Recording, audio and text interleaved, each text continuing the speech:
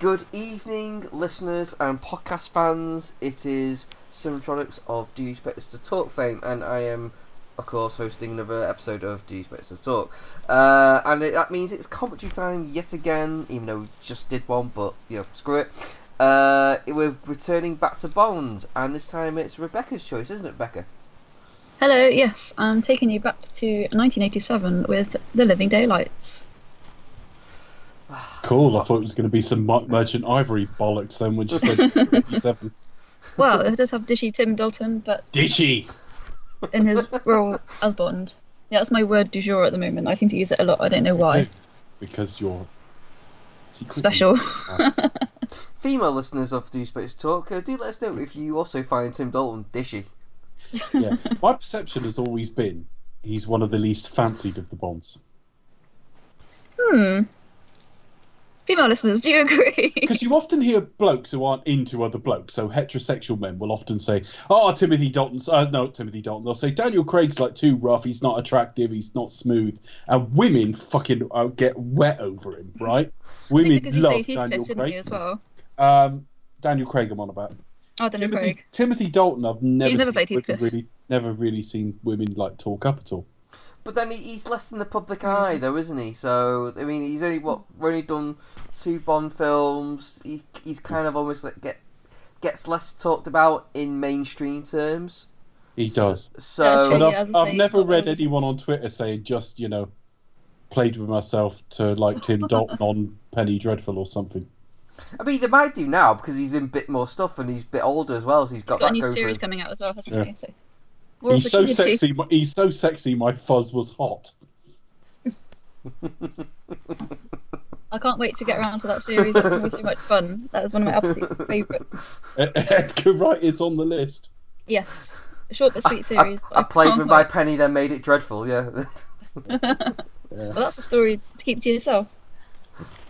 What you do with your penny is.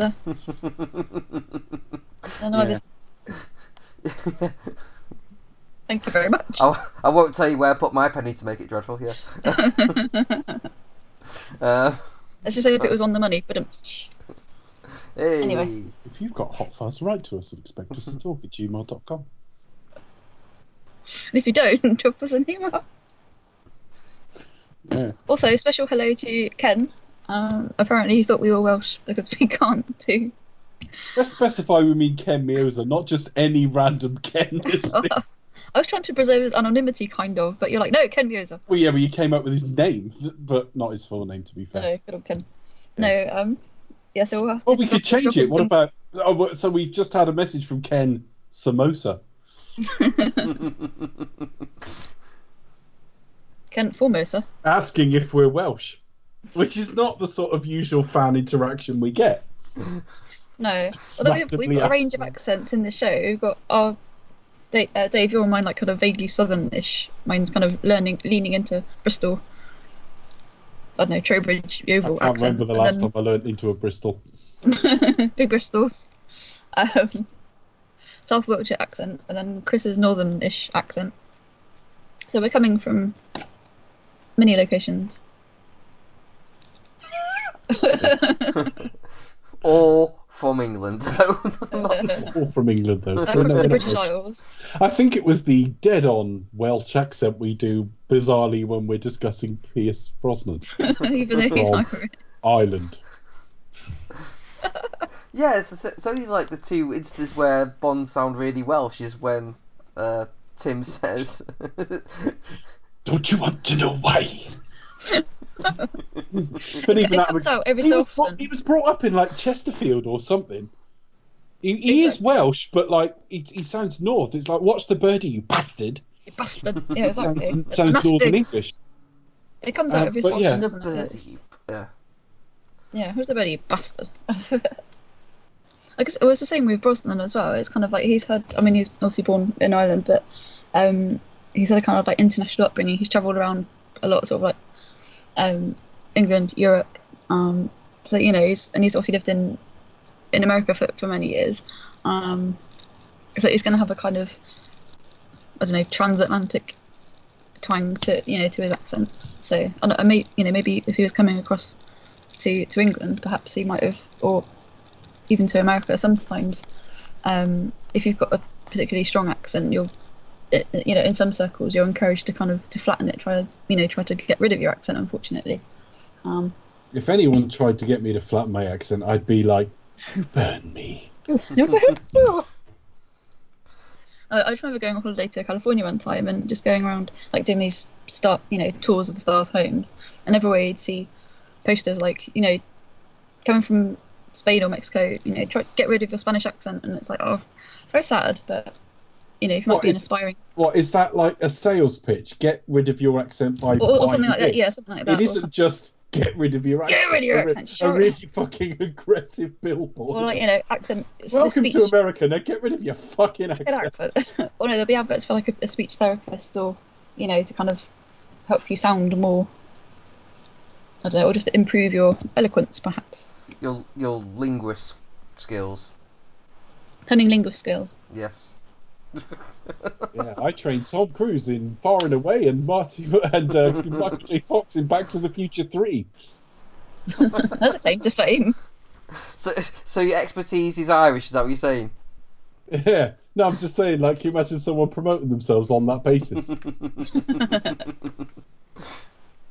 and that's why they only ever got 2 jobs in Hollywood. Cause... Just those 2 jobs, that's all.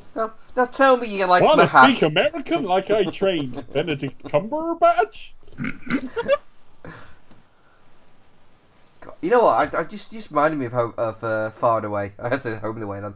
I was going to say. I've been meaning to rewatch it because that often gets slated as being god awful, and I remember watching it years ago when I was still like very young teenager and really enjoying it. So I'm not sure whether it's just because the accents are just so bad that it just makes it unbearable, or whether it's actually that bad a film. I don't know, but I'm quite looking forward to revisiting it whenever I get a chance. Just to hear Tom Cruise say, "Now tell me you like my hat." and I wager that's probably a better job than what Tom Cruise did. I think you did a better job there. I remember hearing like literally a tape that they used to like train on like an English accent or something. Oh. And it was someone doing an English accent who wasn't English trying to train other actors. Oh, right, interesting. But when they got to like coffee, they literally went, coffee? Like that. And I'm thinking the person training them can't even do an English Can't even talk it. So how does that fucking work? So it's kind of like parrot fashion, but not quite, through like this weird vortex of hearing somebody else. Yeah, coffee. I think it's like overdoing the subtleties of it. Obviously, I imagine Americans probably sort of put more pronunciation onto the first part, like off the O of it, and we probably maybe do the E in it. I don't know. To be fair, I feel a bit sorry for anyone trying to do an English accent on the basis that in this country there's a different accent about every 400 yards. Yeah. Yeah, we do have a lot of dialects, don't we? It's quite difficult. Even down in this region, they vary dramatically. No, you've got so many, haven't you? Yeah. But it's probably the same in the States, just because it's a bigger country. It's just like expanded a bit, so like each state's got their own different accent. Because we're smaller, it just seems like it's a lot more compressed. But really, it's about the same. Really, I would have thought. I was like, even with the state where I we're staying at uni, I think even between like the north and southern parts of the state, obviously kind of the closer to Minnesota you get, obviously the accent would change dramatically. At first when I arrived there, I thought they sounded pretty much the same, but then if you tell people that, they would be majorly offended. But yeah, I think there was even differences travelling around the state. Yeah. Oh yeah, definitely. I mean, it's just a weird thing if you like sort of go up to like northeast and sort of and think someone from Middlesbrough's talking like someone from Newcastle, they get pissed off and go like, fuck off. I do remember on one of the Star Wars featurettes or something, one of the crew said that when they heard David Prowse on set talking, they were like, who's this Scottish guy? And I'm thinking, fucking Scottish! Well, no. So yeah, it must confuse people, but there you go. Anyway, what's this got to do with Timothy Dalton knobbing Whoopi Goldberg? That was really random. That's one of those Hollywood hookups that you think, huh? Yeah. Well, clearly, they enjoyed a special time together. I don't know. Because that would have been Rocketeer time as well, like 91, 92. Yeah, that's a good film. It's alright.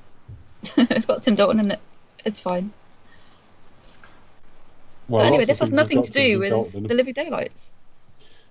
The Living Daylights, you say? 1987's Bond film with the first appearance by the great Timothy Dalton.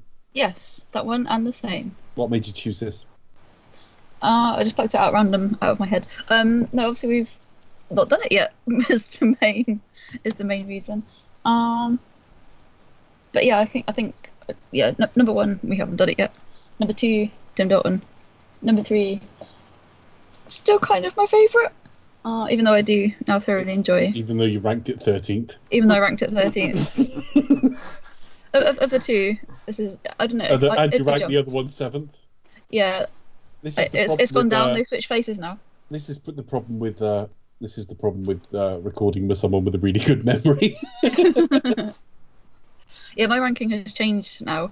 It's different to what I said many moons ago. It goes up and down. It changes all the time. I mentioned it. No, it then. doesn't. It's definitive. You laminated it. We don't want to. I laminated it. Oh, right. Where did I do that then? We don't want to shortchange our Send me a copy, We want our please. listeners to go, no, that's what they think. I'd like to see this laminated copy. Even though I pussied out when I wanted to give Goldeneye more of a kick in than I did. Oh, you ranked it higher. Also cello playing. Globe hopping. Cello playing. Just this cello. I've got to get it in there because I play cello myself. How many reasons is that? That's now? fun, folks. That's fun. Fab facts, y'all. John Rhys Davies. He's always good. Good value. All the years but- I've known you, and I don't remember the last time you parted your legs and had a good twang. But No, I didn't know you played cello. yeah, I played it through school. I've not played it since, sadly, because it's very expensive. So when you say you play cello, we're a bit did. mixed up on our tenses there. Sorry, I have played the cello whilst I was at Given school. you're the incumbent Batman, that's some years ago now. Many years ago, yes, definitely. No, there was. I was the only one in the school to play it. There was no string quartet at the time, so I had to learn along with our school wind band. So I did all the concerts and everything. So it was obviously wind band, and there was the one lone string instrument at the end, and that was me. But yeah, and then literally as I left many years ago, as I was leaving, there's two of the girls and they picked up the violin. They're like, "Oh, we should have a string section." I was like, "Yep, I'm going. Bye." So I think now they've got their own little string section, which is quite good. But yeah, for the whole 5 odd years I was at school, I was the only one to do it. And So very who good it else was is too. Timothy Dalton knobbed? So yeah, who else has he been with? Is there a Mrs. Dalton? Do we know? I have no idea. He's very. He's- He keeps himself to himself, He's doesn't a he? very private man, isn't he? Yeah, I mean, in fact, you still see debate over his date of birth. Does he have children?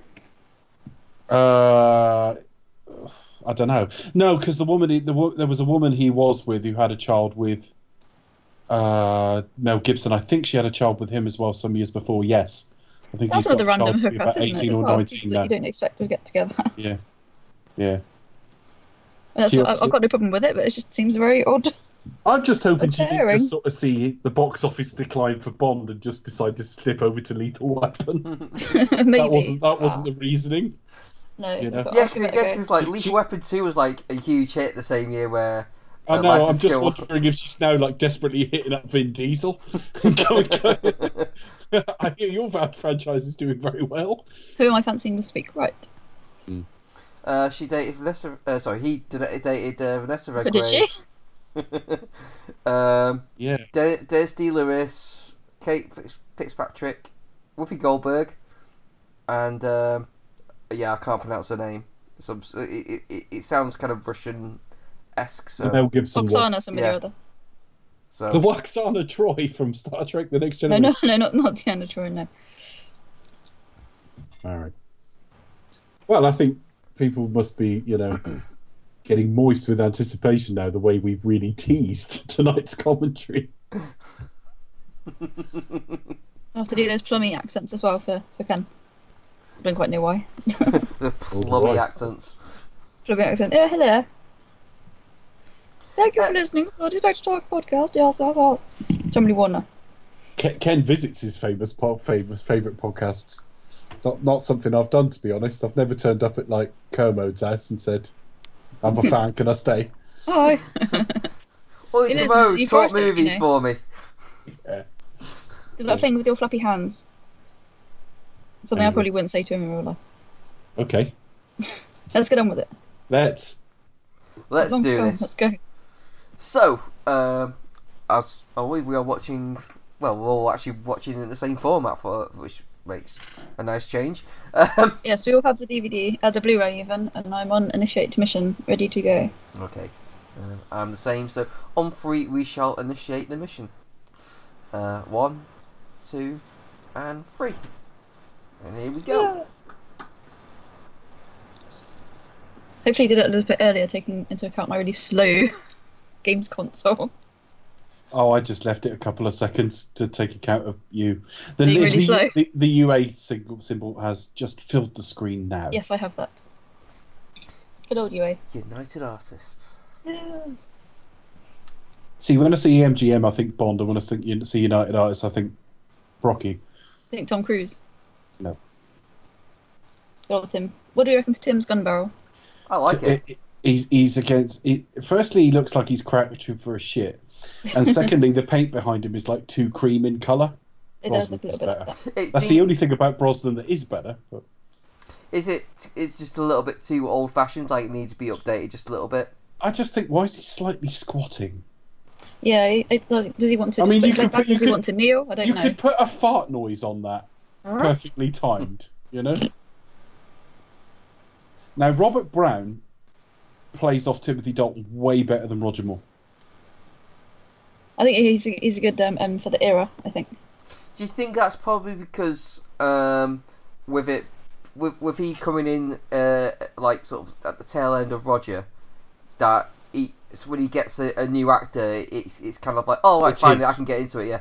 Yeah, he's kind of like the in I between think, person, isn't he? I think that Brown. I've never been able to verbalise why I don't like him as much as Bernard Lee, and I think some of it is I don't think he's got Bernard Lee under quite a gruff exterior has got a bit of warmth about him, and Robert Brown doesn't, and that plays much better off Dalton's Bond than it does like He's a bit more serious, Roger isn't he? Moore's Kind of- fucking Yeah. about.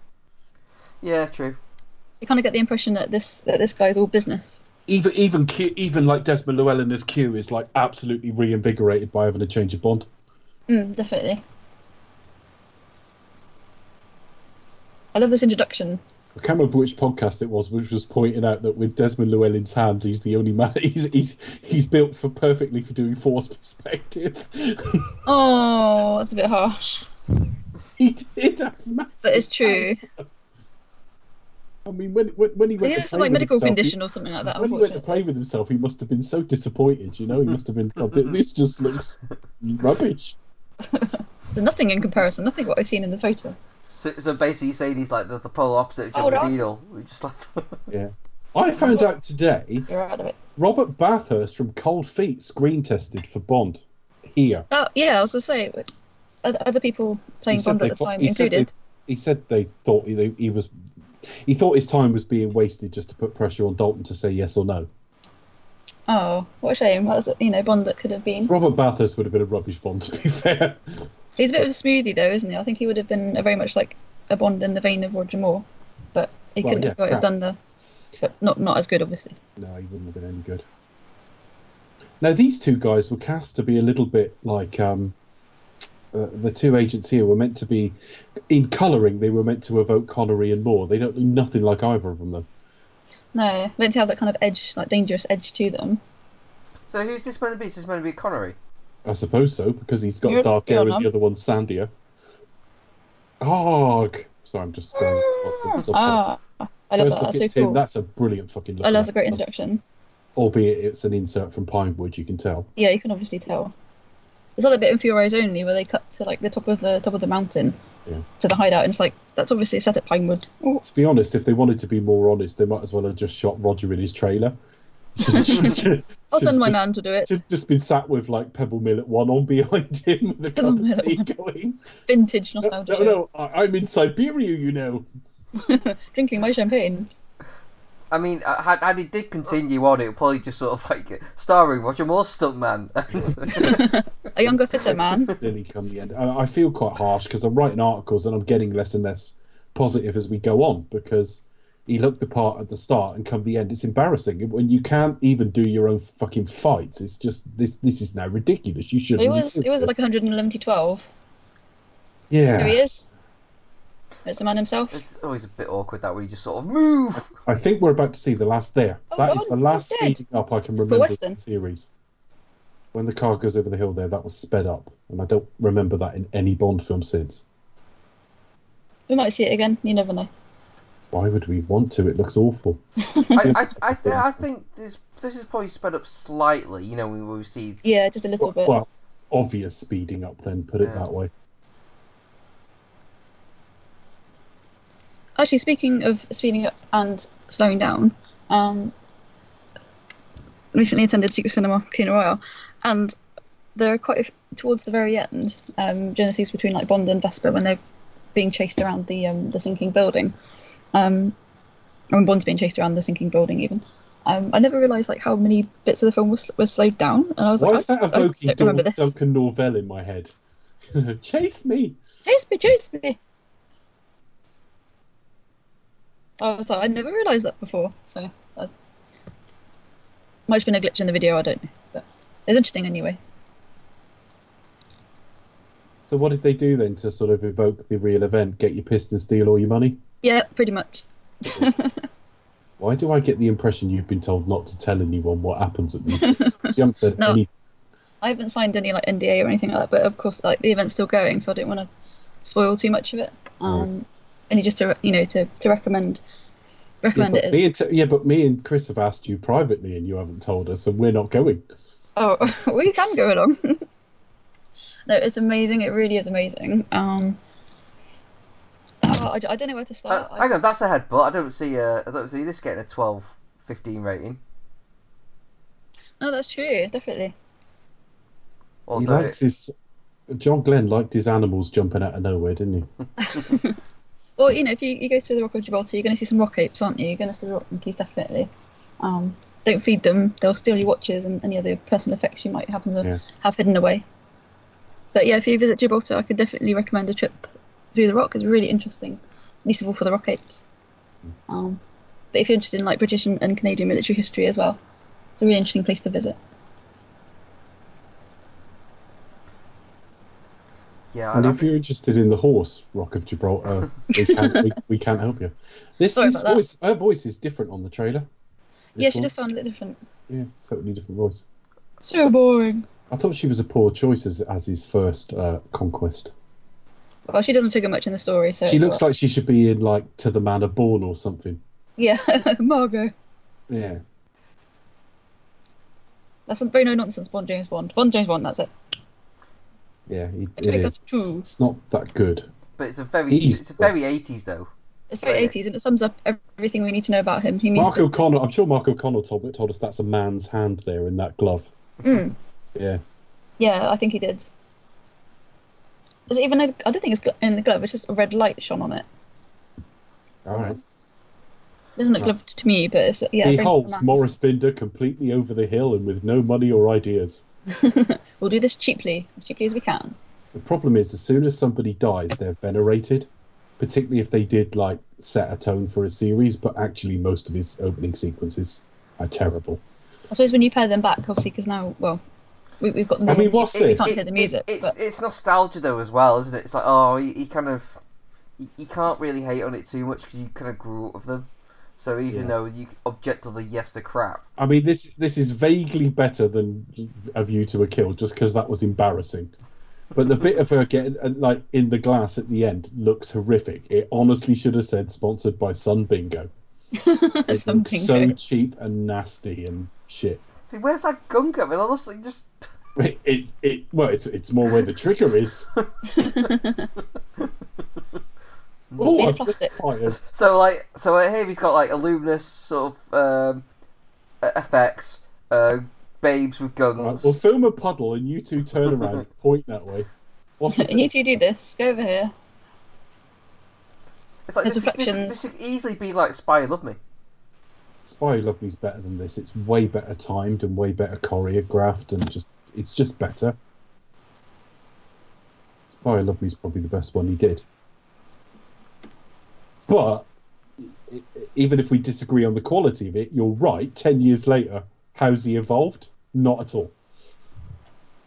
I mean, what's this? Just lie in water like you're a corpse. That'll be sexy. We'll have some water behind you. Just having a really nice, relaxing spa. We'll have some light under you. Yeah. Like it's Cocoon or something. I wonder how it relates to the lyrics of the song. The two don't really mesh up for me, unfortunately. I mean, it's an iconic imagery. What's she doing now? Is she just hardcore fishing? I'll just fucking shoot the bastards. I think she's actually naked. She's actually naked. Oh, what was that? Too late. Whoa! And now here she is. And there's the Daily Sport. Look at that 007 sign. That should be in fucking like Skegness or something. 007. That's coming soon. A new Bond location, Skegness. Join us for a free dinner after the bingo. Sponsored by Gala Bingo. No, this isn't really sponsored by Gala Bingo. That is a very, very, very, very like. That's how you pictured. If you'd never done anything but read the books, you'd go, "Oh, that looks like really evoking James Bond." Although you might not go, "Ooh," in such a camp way as I just did. Ooh. Ooh. Ooh. Oh. Oh. Oh. So if we can play a game of Spot the Producer. No, obviously that's not the producer. I met Thomas Wheatley once. He's a very nice man. No, he's not. He's an officious twat. I've seen him in this. He's actually lovely. He's a really nice man. See, I don't know why Timothy Dalton doesn't do it more for women, because those eyes are fucking steel. He loves it, doesn't he?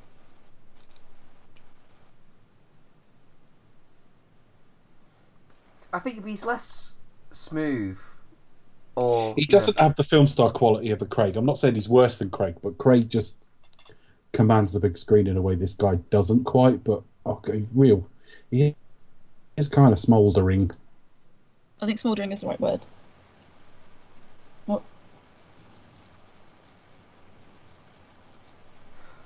Yeah, I'm sure Michael G. Wilson is there somewhere. Yeah, I think we see him near towards the end as well, don't we? Yeah, because he's such a star. I love that he has cameos. I think that's fun. I hate it. I love it. I think it's great. I think it's self-aggrandizing shit. The man is nothing in the eyes. The Hitchcock cameo then, do you feel the same about him? No, because Hitchcock was a fucking superstar. Michael G. Wilson's fucking nobody to the general public.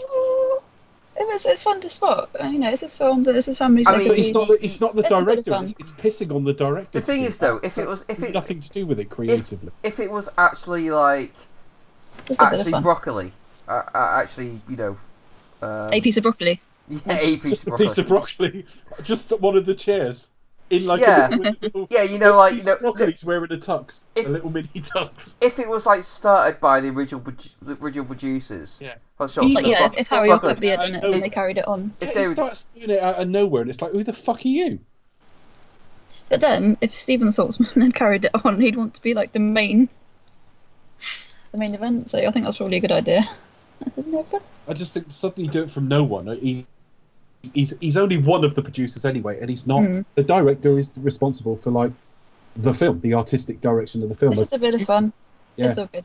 But the other thing is, occasionally they let him say something, and that's a disaster.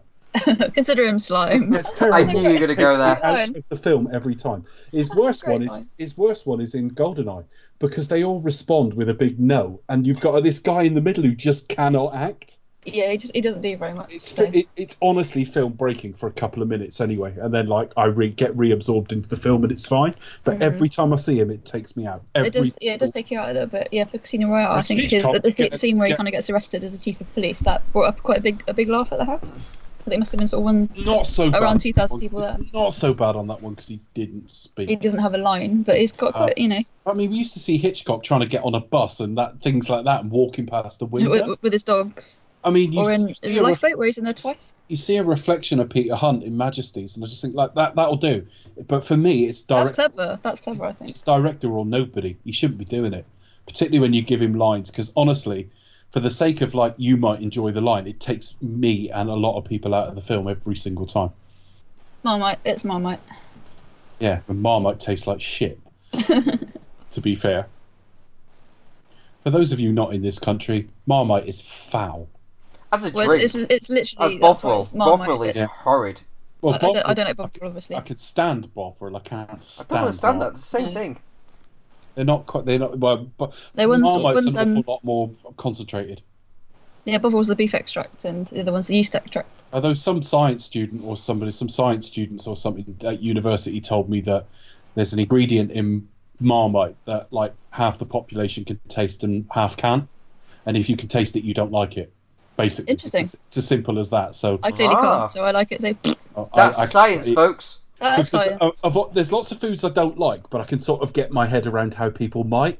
Yeah, fair Marmite, enough. I can't imagine how anyone would eat that. It's the most disgusting fucking. What's the ingredient then? It's I don't know, does, but I wonder- fecal matter would taste better. Poop. I I won- don't mind it. I wonder if that applies to other foods as well, because I actually can't stand cold turkey. Like once it's been cooked and then refrigerated, no, absolutely I can't. Really? Is it? Yeah. Is that texture or taste though? Well, I think a lot of it is texture with cold meats in general, but there is definitely like a taste element with cold meats. Turkey is far the worst 'cause it just has a really. And people complain we don't talk about the films, but this is fucking box office. This is really interesting, actually. What's the And it's our secret show ingredient? notes sorted. Yeast extract, salt, vegetable extract, niacin, thiamine, spice extracts, riboflavin, folic acid, and celery extract. Yeah, I mean, it's The not, exact composition of spread is a trade secret. yeah, it's not as if like this is like one of like the best openers of a Bond I know. film. We picked the best fucking Act 1 in the series to slag off the producer, then discuss. Well, you slag him off. I don't mind his cameos, and it's as I say, it is very much Marmite because some people like it, some people hate it. So there we are. But the very fact a lot of people hate it means it shouldn't be there. It's not director or nothing. Let's put it up to a poll. And I know who's going to reply. And just to throw a spanner in the works in regards to this opinion, I Which really of you are better? I really couldn't care less. So normally, if I spot him in the background, I think what a load of self-aggrandizing bollocks, but fine. Like in Quantum of Solace, he's just sat in like a lobby reading a newspaper. Fine. Yeah, it's really conspicuous. I don't mind that. Genuinely, I don't mind. It's when they started giving him lines, and I really was like, you have just absolutely fucked this scene up. Because, like, Tomorrow Never Dies is camp as a row of pink tents in places anyway. But, like, that It just line... goes, consider him slime. Yeah, it ruins the scene. Absolutely ruins the scene. And it doesn't help because the bad guy in that film has no fucking menace anyway. So all you do is making it even worse. It's funny. delicious. Oh, Rosika. Now, this woman best known for the TV show Lives and Loves of a She-Devil. Yes. Very iconic. Yeah, although she wasn't as rampantly sexy there as she is here. He does a bit of sexing up.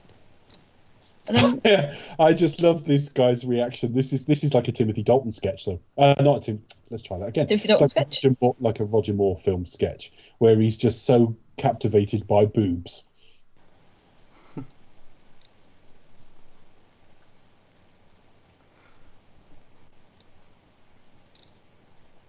It is quite a. You don't normally see this in well, not just in Bond films, but in Hollywood movies in general, where the main bad guy at the beginning is just painted out to be almost like a bumbling idiot. It's like, well, he can't possibly be the bad guy. He's almost like lovable here. Yeah.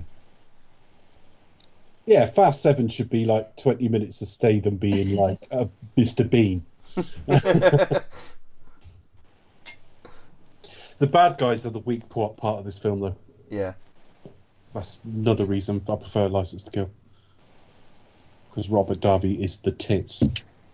Yeah, I like it in. I like the idea of it. I just think it probably. Did you just hear how shocked Becca was? Yeah, she fell off the chair. Davi is the tits. obviously the guy watching the lights is Peter Porteous, and his wife Emma also worked on this film.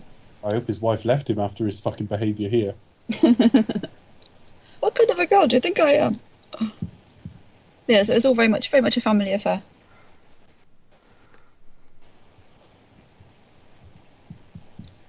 I love the fact that it's not even like varied sexual activity. It's just literally jam his head in her tits, and he's like, "Oh, blimey!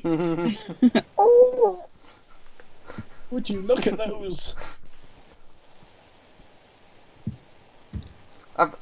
Did we not like say this at the when we reviewed it? But it does look rather like Jeremy Corbyn, doesn't it? Good old Corbyn. Oh my god. Yeah. What kind of a girl do you think I am? He enjoyed that enough that we can be sure she's not Jewish. But drum roll, please. Or maybe I was she randomly is. chatting to. Or maybe she is, and she never called him back. That's why. That's maybe why.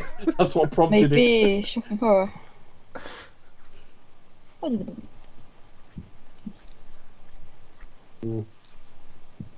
Desmond should just pick that up in one hand. Hello. So what? Yep. Do you know if this had been in the era of something like Bo Selector, they could have had him with just massive hands as well as. Up you go. So what is it about Desmond that I think he reacts really well to Timothy? He often said that Timothy Dalton was his favourite. Now I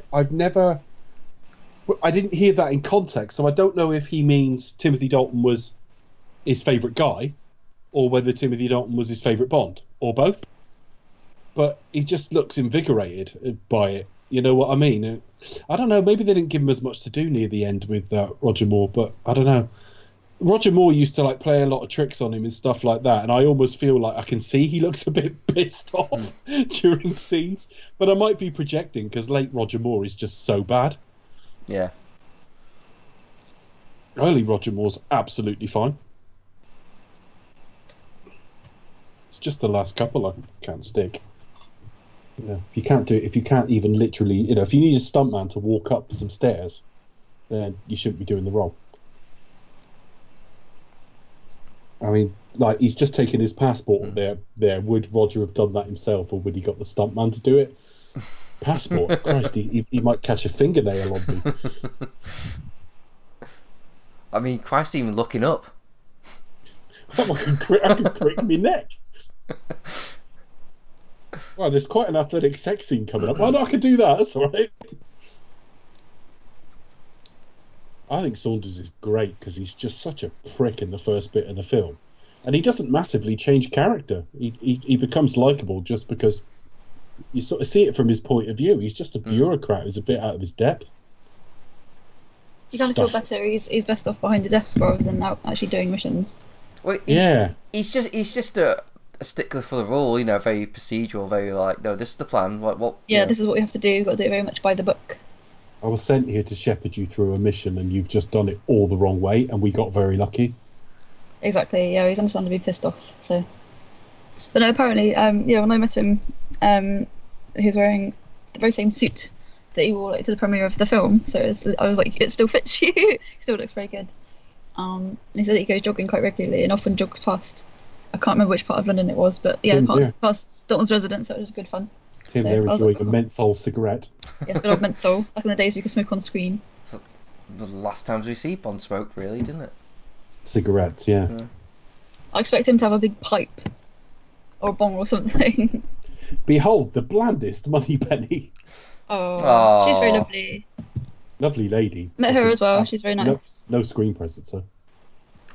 Yeah, these people being nice don't make them good at what they do, though, and she's like the weakest Moneypenny in the official series. To be fair, though, I always think they never really give her a chance. No, I mean, she didn't really get much. Yeah, there's lots of reasons really for it, but the end result is she's the weakest Moneypenny. Yeah. Because Samantha Bond had bags of screen presence. I mean, given the Barry Manilow line, it's just... That's really bad. This film, I think, also has like the weakest... Oh, no, wait, that's next time. Felix in it as well, unfortunately. This one, John Terry, yeah. John Terry, not that John Terry, but yeah, John Terry, who I think is probably like the worst, or the weakest Felix. Yeah.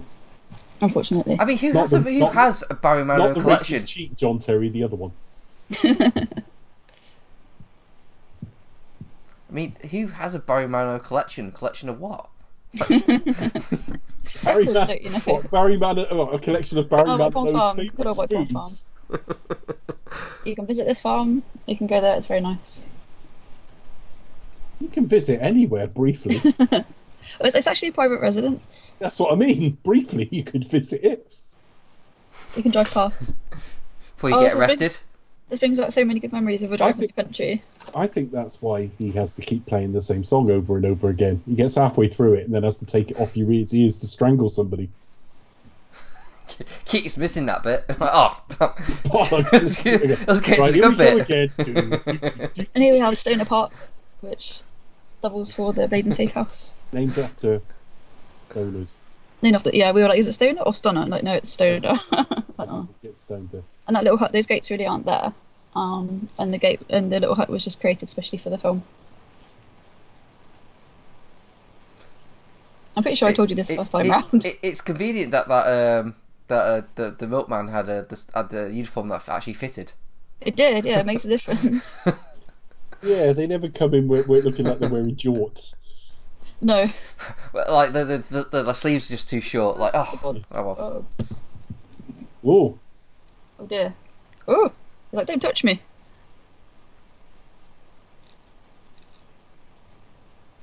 Oh. good job he does know his food. Open it and there's like super noodles in there. And a couple of cans of Tizer. Or just goes to say that he's Or you just start taking out Big Macs, like. Turkey Twizzlers. Turkey Twizzlers, yeah. Tesco Value baked beans or something like that. Pot noodle. This won't do at all. And then like Dalton casually reaches into his jacket. Heinz baked beans? No. No, he casually reaches into his pocket and opens His packet?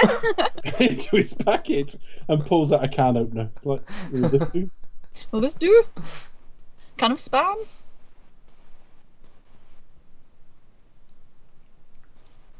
I can also recommend a visit to Stono Park.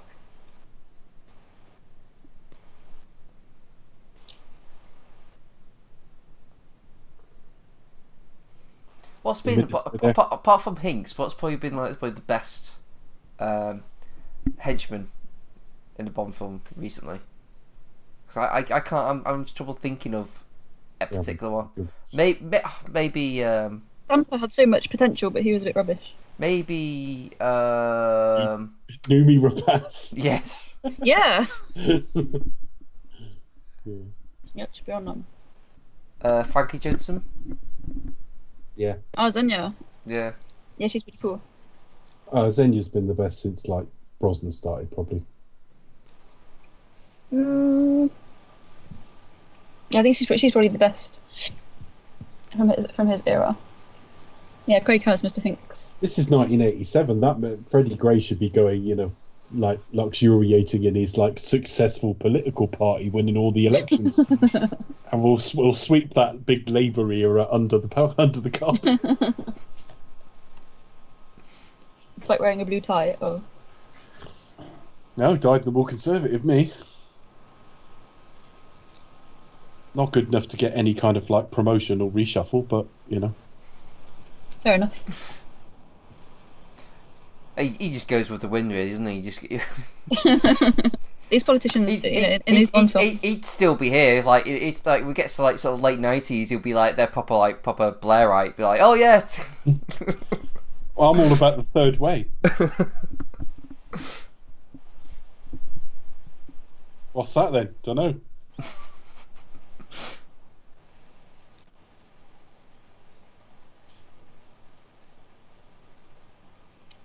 Who does that guy remind me of? Not the one on the right. He reminds me of the chef in Fawlty Towers. Poor chef. That was Max. Yeah, that was. I think that was John Glenn's call. Let's use that same parrot. Yeah. Oh no, this guy. Quick. This is one of the better fights in the series. Yeah. And you never expect it coming from him. You think, like, oh, this guy's going to be quite easy to take on. Yeah, He's actually... he'll beat your But ass. he gives it Riz. He does. He gives as good as he gets up to a point. Quite upset over the menu, aren't I? Sausage.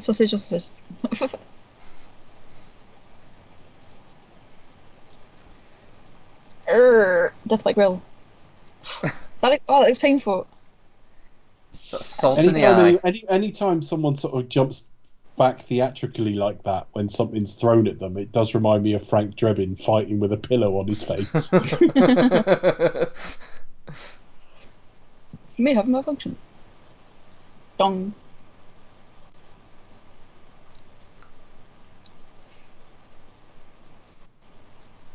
And that's what I would call a plummy English accent. Some people have them. He's quite good at the voice, isn't he? Yeah, brilliant. I don't know if it's dubbed or anything, but he's very good. Did you know Andreas Wisniewski was also in Mission Impossible? We do now.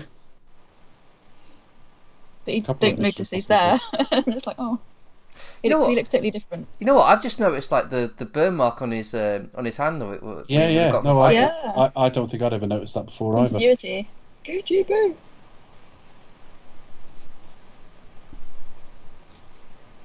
So last time I ordered from Unigate. One star.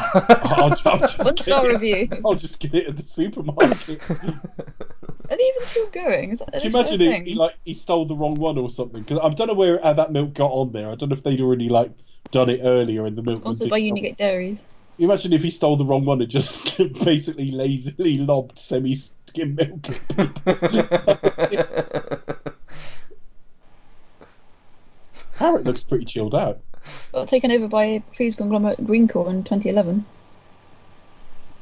There you go, fun fact. I love the fact Becca always considers the business news. Business news.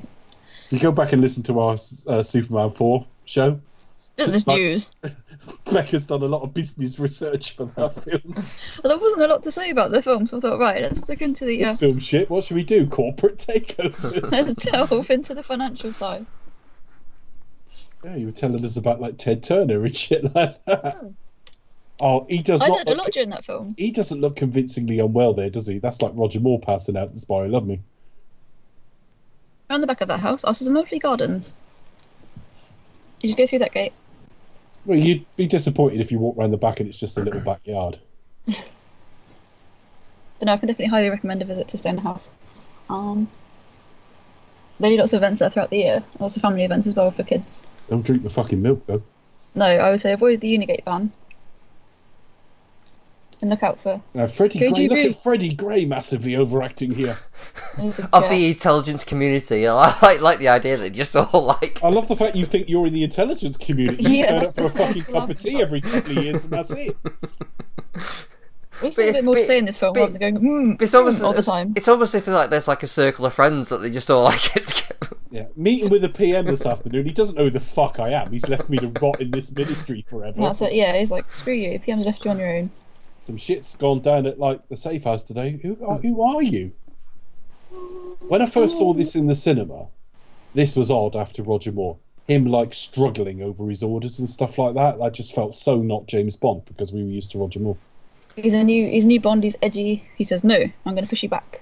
But I'm going to challenge you on this. But now this just seems like so fucking cliche, like Bond going rogue all the time. Yeah, this is what Craig does throughout his era. He's like, it would be weird. It would honestly be weird if it was just like M just gave a mission, goes like, all right, fair enough, well, I know where to go. Running all the way. That felt really weird to me because he was like, issue them orders. Like, this is your mission, Bond, and he's like, yes, that's fine, sir. No problem. And I'm just like, what? No, this does not compute. I think the fact he probably spent time growing up building sandcastles with Blofeld was more of a shock. Obviously that was very alien. I wonder if they're going to retcon that. Oh. I don't know. Look, we know the car from this film's in it. Yeah. It's going to be amazing. Just be glad if it ain't constant DB5 every 2 fucking minutes. No, it won't be. I know the DB5's probably in it, but... There is somebody that I know who is on the very edge. It's something to do with like the like marketing for Aston Martin. He's literally on the very edge, and he's had to sign umpteen non-disclosure agreements and things like that.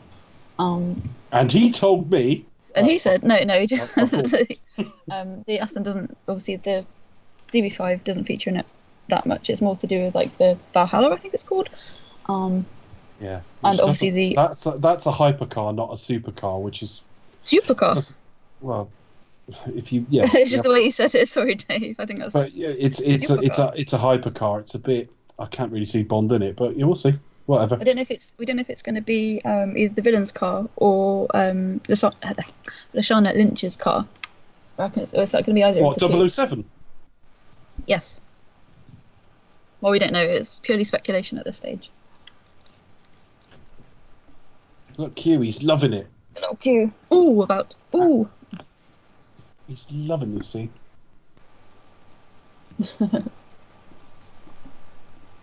Right, 80s design. Look at that. One of my favourite James Bond dies, where they actually like loop in an actual full wolf whistle, and it cuts to outside, and MI6 just blows up. That's funny. Oh, bang. Having said that, Moneypenny does look a bit saucy there in a sort of below stairs kind of way. No. He does have a bit of a mischievous look, doesn't he, old Dalton, at times? I love that sofa. No, how good's that for beating villains? They've designed a sofa. How is Bond going to go out into the field with that? He goes out on his Aston Martin with like a sofa stuck to the roof, and like Hinks attacks him or something, and he's like, "Fancy a sit down? Hang on, just let me get this sofa off my." It could be more of a protection thing. Like you need to like sort of get into a safe area, so it could be like for. If there's attack on MI6, you could just would that work in any environment? You know, like World War One, the Germans come across no man's land, and when they get to the British trenches, just a load of sofas. So they just hang on, they're just covering that sofa. So they're just gonna leave that guy in there. Well, we know Q Branch shuts very quickly. We remember that. They've all gone home within 5 minutes. Yeah, they close at like 4 o'clock. Well, it spends all its time waiting for 007 to walk in, and so as he's like been in, it's like right, fine, we can go home. Yeah, now. we can go home now. That's fine. They don't care about the other 00 agents. I was thinking it would be nice to actually see more 00 agents in Bond films. Yeah, we see them briefly in Thunderball, and The World Is Not Enough. Yeah, they actually spend some time with them rather than, I know we have like 006, but actually pop out for KFC or something. The only time we see other 00 agents is when they die. Yeah, I mean, like, you know, why doesn't Bond interact with any missions? Like, if she meet up with like 005 or something, you know? Mm-hmm.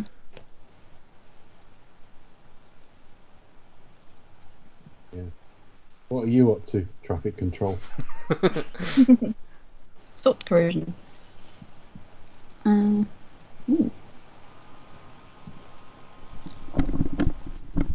to find some Caroline Bliss facts other than what I mentioned on the review. Good luck. She's now a holistic therapist and author. I don't mean to be harsh, because I mean, she's apparently a lovely woman and she wasn't given much to do, but she is just by far the least memorable Moneypenny of all of them. And it's, you know, she was only in 2 films, they didn't give her much to do, there's reasons for it, but unfortunately she was bookended by like the Moneypenny, and then Samantha Bond was really memorable as well.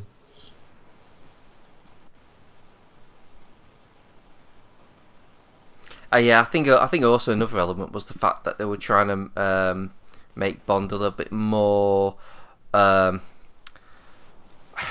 less sexually active. Like a little bit more like. You're basically saying he was never going to try and finger her. Yeah, so I think they were trying to make that a bit more, rather than like sexualized kind of play. Mind you, I'm trying to remember the Roger Moore film where he did try to finger Lois Maxwell. Didn't happen. I don't know what it says about me that I'm fascinated by the idea of an outtake of that. Right, Bond goes to the toilet. Part 1. Moneypenny, you're a feast for the eyes. Hey, that guy's mop's making contact with the floor. Look, could have caught Quantum of Solace fella. Like Quantum. No, this instantly reminds me of On Her Majesty's. Yes. The guy sweeping. Oh yeah, the guy in the toilet. Yeah, except he's not whistling Goldfinger, but yeah. Good shout. Again, there's something a bit Naked Gun about it. Just imagine him saying bingo, and pulling out a bingo card. Bingo.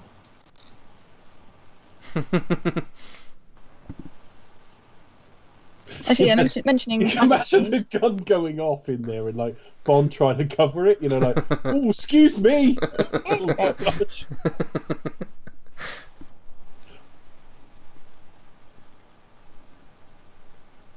This was Naked Gun to be pulling out all kinds of stuff, wouldn't it? Be like, yeah, all kind of fake business cards, flowers, sex toys, like string of handkerchiefs. Yeah. Frank, we've got that Sure Grip suck machine you ordered. It's a gift.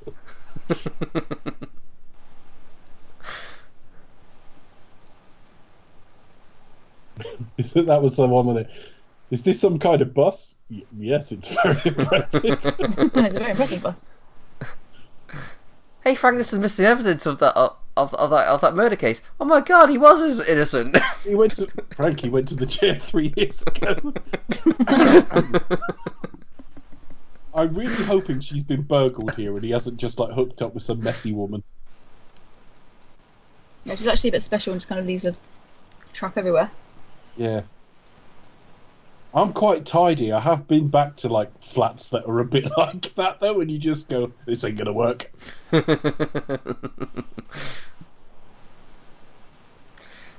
In your experience, which is normally the worst? Is it the kitchen sink?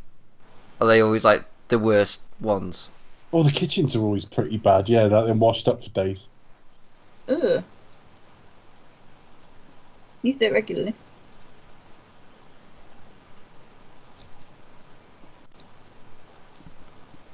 Thing is, if they're not tidy, they're not normally that clean either. I don't mean personal hygiene. I mean like you go in the bathroom and it looks like the bathroom hasn't been cleaned for a long time. Mm.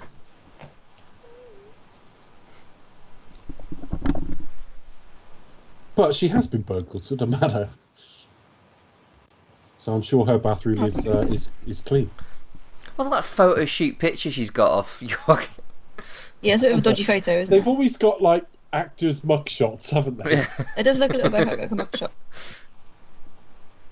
I bet he's like CVs on the back of that.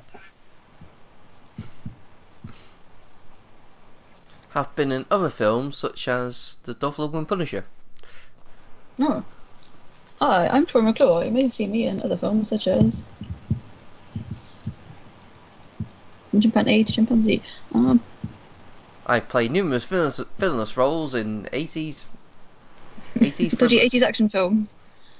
There was he was subject of a sort of social media hoax about 2 years ago. It was announced he died during Crabbe. Or Jeroen Krabbe, I think it's pronounced. But yeah, Jeroen Krabbe. He's there was all the tributes started coming in. I think even a couple of news outlets picked it up, and it turned out to be fake. Did TMZ report it?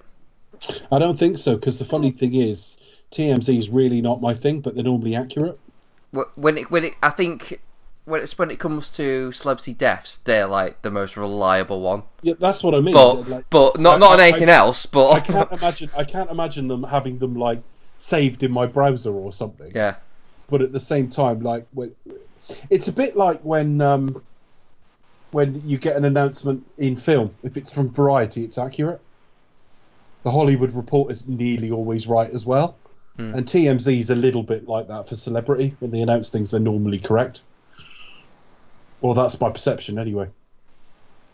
Now, that little trick of changing her in the phone box there is done remarkably quick. That's quite impressive. That's done super quick. I know.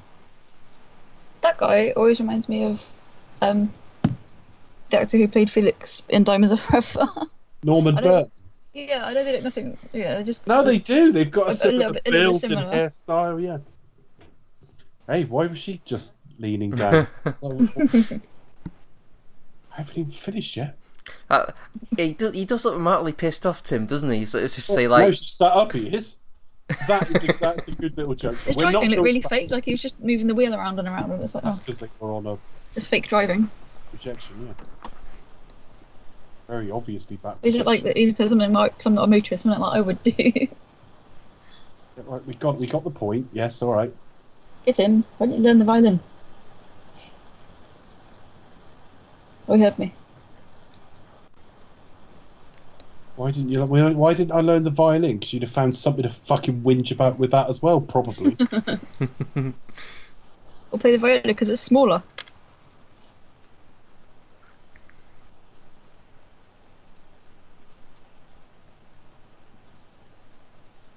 Jazz FM. Look at that. Look how high tech that is. That's called a car radio, children. Yeah. It's got. Oh my god, is that a tape deck? Yeah, these things are called cassettes. And it's got computer controlled written on it. Auto reverse. He looks quite impressed with that line, I do. You know that's meant to be high tech because there's lots of like close-ups of them using it. Lots of buttons. Yeah. And a jello. Just jello. Meow, meow. Time for a bit of action. Yeah. I love music. Time for a bit of throwback. Bond and his gadgets. Yeah. Do you think Dalton was almost like embarrassed by this, as people make out? No, not really. I think I could feel it on certain lines more in the next film than this one. The line that I always think you did not want to do that line is when he says, no, when it looks like he came to a dead end in the next film. Because he spits that out and leaps straight onto something else. Like, I've got to say this line. Say it really quick. Got to have a quippy line. He's not good at that, you know.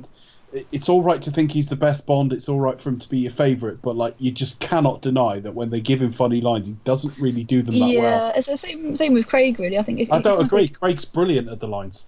No, he can do them definitely, but to me, it just seems like they don't.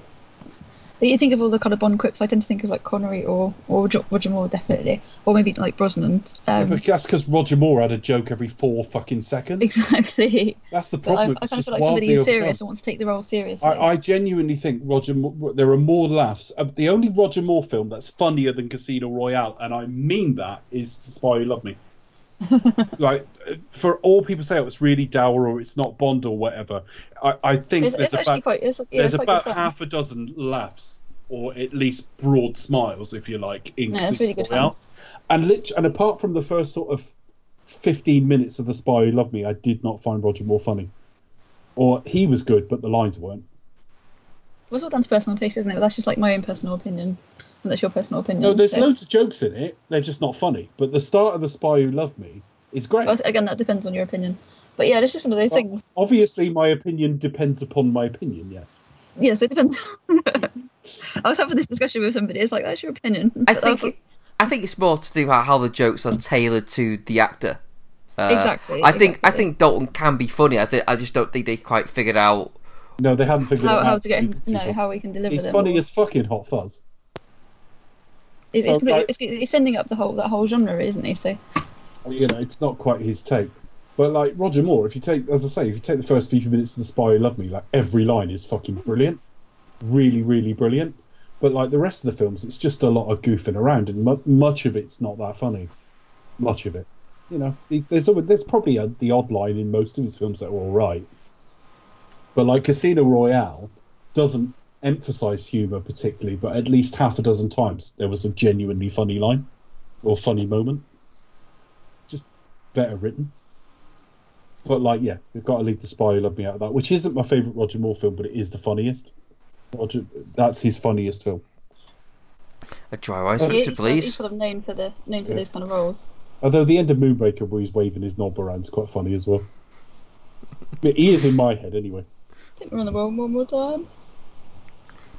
But I think because like then he's attempting re-entry, sir. Basically, I remember describing that scene as him waving his knob around and then going, "Well done, James." Even though he's got some, more comedy lines in Spectre, I still kind of think that like Daniel Craig, his Bond, and also Tim, they're both quite serious about their roles and take their role, quite seriously. That's kind of why I think any sort of, they say funny lines, but it doesn't quite sit right for sure. But still, they deliver their line as best they can. Only adds to the. He just doesn't like delivering them. You can just feel it. Adds to the rich tapestry. Yeah, but like I would take less comedy and more laughs, if you know what I mean. Just generally, definitely. Because I mean, Brosnan was given line after line after line, and hardly of them were funny. Hardly any of them were funny. They were just cramming in lines that just. It's like, well, is that the best you can? Depending whether they land or not. I mean, they're not always him either. Global warming is a terrible thing. That's the best you can fucking do. Saved by the Bell was awful. Saved by the Bell was pretty bad. Most of the lines in Nine of the Day were awful. But with global warming is a terrible thing, I thought, you've just written a line in the script to remind you to write a line in the script. Yeah, literally. So insert a line about global warming I haven't here. written that yet. Insert a line about global warming here. Yeah. Then you got some dodgy clangers like, they'll print anything these days. I hate that. And beg your pardon, forgot to knock. See, a lot of people refer to that line as really liking it. There's a draft. anything this Buy me a week. pint. Buy me a pint. I know. But then you got draft and pint. Laughed. I don't know, some pub lingo, I don't know. When they're a bit incongruous, they're all right, because I don't actually mind, beg your pardon, forgot to knock. Because that's totally That's incongruous with where he is and all that kind of shit. Just do. The second Ruined. least funny line of the two. I love We've Nothing to Declare. He did deliver that well, because he kind of bellows it, and Yeah, it's all... Whereas, I think that line kind of ruins it. It's like, shut up, he's just done the good line. Cara's like, I need a line. And you're a fucking B-lister anyway, shut up. He's James Bond, he's the funny one. They kept having to reshoot this because it kept going off in one direction, didn't it? Because like they're not the same weight as each other. Okay. That's not her on there. That's a mannequin of No, that's a some man in a wig. man in a wig. Yeah. Like in Goldeneye and Goldfinger. It's a It's bloke in a Rick wig. Parfitt and status quo. Oh.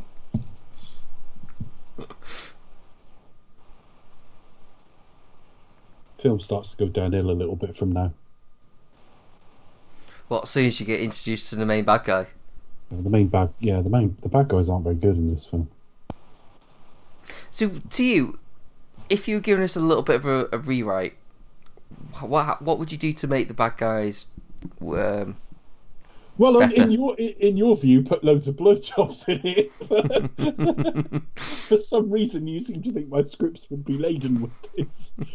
What would I do to the bad guys? I honestly don't know. This is where I'm not a writer. I can sort of point out where things aren't really working, but I'm not sure why they're not working.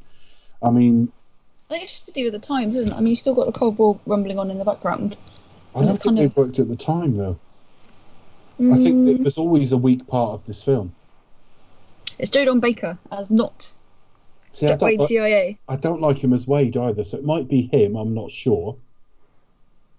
He's not a very good, like, obviously he's bigger than he thinks, you know, he's got a massive ego. John Rhys Davies instantly raises That's up any scene that he's in. Like, he's just a bit of a... His character's just a bit of an insane Bit guy. of a knob, really, isn't he? He's a bit of, just a Well, crazy nut. you know, he's there, like, sort of... You know, I think Becker's closer, he's just a bit of a knob, that's the point. Yeah. He's got nowhere Yeah, near he's the just a bit of a power and knob. influence he thinks he has. I do like he's Joe a Don bit of a Baker, low but his guy. character is just a bit of a knob. He's not a real military man, he was kicked out. No, So he's actually... He's not really a war charlatan. hero. He's almost playing the part of a villain rather than an actual one. which is quite interesting in itself because it's a more layered role. He's kind of playing a character who's playing a character who's playing a character. But at the same time, it's like, really? I think the thing that's sort of just not selling it to me, like, you see is, like, you know, his guys, his guards and that, and they're all, like, dressed in military and are behaving as if they're, like, they're still in the army. When in reality, they must be like, oh, fuck's sake, do we have to really do all this shit? Yeah. Like, isn't this just... So, instantly, when you're in that world, I just cannot imagine that working. I can't imagine people generally would want to, like, do that shit. They rather, like, work for someone else. I mean, apart from the timings where they are up against it in the final scene, obviously to stop all the opium or whatever, he's actually bested quite easily. You know what I mean? Pushkin has the better of him here. Mm-hmm. And Bond and him work out what's going on quite easily and thwart the assassination attempt quite easily. They're actually just a bit fucking lame, the pair of them. But what doesn't help is, I think he was a bit wasted, but you're walking in the last film and you got Robert Darby next time. Mm. So they're sandwiched by better villains. The Brosnan era wasn't great for villains, but he's just weak. He's just weak. But the whole appeal of this film is the slightly Fleming-esque tone. Dalton actually, for me, rescuing the series, because this was just, it was becoming tea time family fare. It was becoming like, enjoy it with a cup of tea and a fucking biscuit. It was just all so safe. Just towards the end, again, it's not a general comment on Roger Moore, even though he's not a favourite. I just mean the last couple, where he was massively over the hill. So bring him back in, this sort of vibrant guy who's got like a take on it, and it's different. That's the appeal of this film, not really the plot. The appeal of this film are the exotic, gorgeous Viennese locations, such as Tangier, like the Volksopera, and Tangier, obviously not in Vienna, and Prater Park. See, he's a bit cheesy here. This is where everyone says, "Oh, he's the literary Bond." I cannot picture the literary Bond doing this. Just looking so like indulgent and a bit cheesy. I think he kind of looks he's nicer. A little bit similar to the literary Bond. I think that's what people mean. Yeah, but he's way nicer. He's the romanticised version of Bond. He's just nicer. Heathcliff version. The literary Bond's a bit of a bellend. Well, that's Fleming's point, though. He didn't. So that's I know. I nice think it's character. partly deliberate. Yeah, partly deliberate. He's meant to be an ass. But he's really caring. Him here reminds me of Bond with Melina. Yeah. And I do think of them as sort of sister films, this and For Your Eyes Only. He always has like this warm chuckle, doesn't he, Dalton? Yeah. Ask James, what's his name? James Murphy. He can do a good impression. Do you want to know why? Want to know why? Well, I've heard the impression. But our listeners, I recommend it. What am I looking for?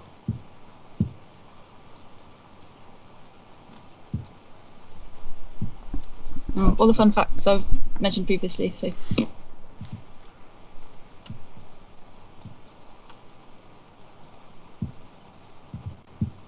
Carrying that thing around isn't that helpful all the time, is it, to the film? They've got to keep getting rid of it every time they turn up somewhere. I mean, pretty much like, just like, whenever you see a couple with a cello, you'll be fine.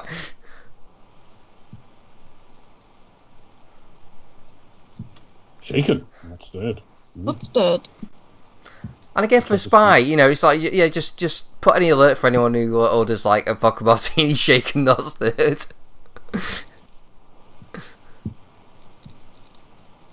Because probably no one else has it that way. Tia Maria and I don't know, Baby Sham, please.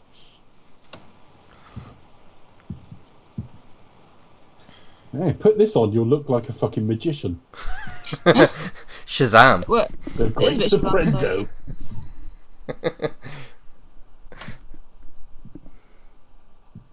Even that reminded me of For Your Eyes Only, the diving into the pool and stuff.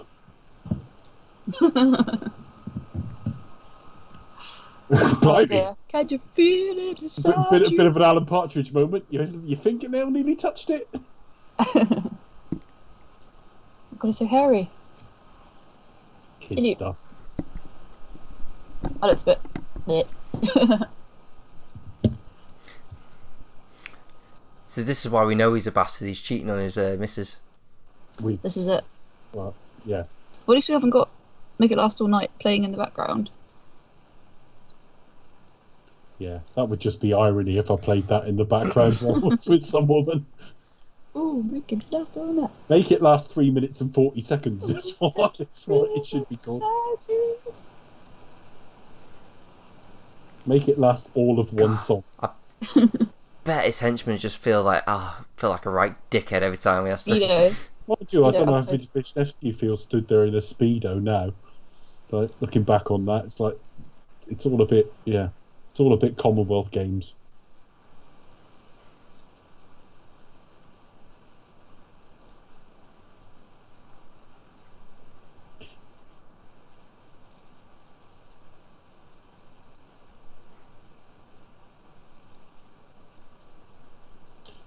The film's a bit dead when it's just these lot on the screen as well. It probably worked better if it was just if it didn't have what's his face, Whittaker. If Whittaker wasn't in it, he could easily just be like Yogi and Yogi acting on his own. Yeah, possibly, and then he goes a bit more menacing. Yeah. She already got a decent henchman, so Yeah. Very good. Whereas, like, any scenes where it's just like Darby and his crew are brilliant.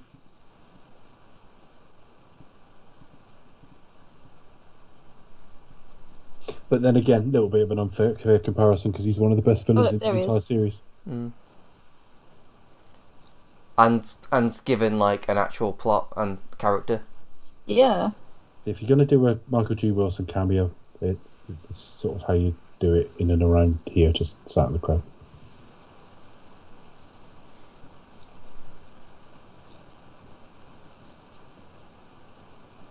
Oh, she enjoyed that look. And that lady at the back didn't know whether to stand up or not. And for my next trick... Yes, and for my next trick I shall produce a rabbit from underneath this coat. Yeah. It malfunctions and there's just like, God. fucking bunting trailing out behind her.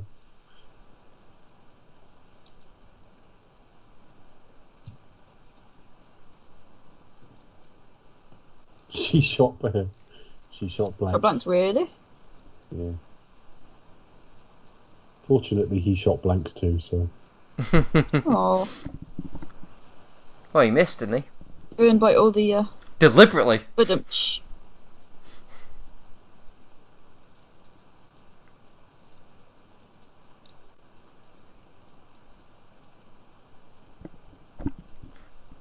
I'll see this problem when the film's actually fairly decent when you end up watching it. So if they all have names, do the cheaper ones have like slightly more down market names? Can you buy a Stradivarius called like Lee or Dean? Or Jez. Mine didn't have a name. I don't recall mine having a name. Probably was it a Stradivarius though? No, I can tell you it wasn't. With our school budget, no, it certainly wasn't. Exactly. You said all Stradivarius have names, not all cellos. No. I didn't say that, did I? Yours should have been called like Mindy or something. Mindy. really cheap one. A typical 90s name. Chantel. Yeah, no, Chardonnay or something like that. Chardonnay, alright.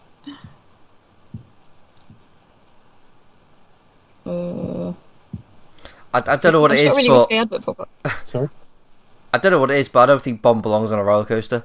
It doesn't. It just... Do you want another ride? that doesn't look right, does it? Dodgems.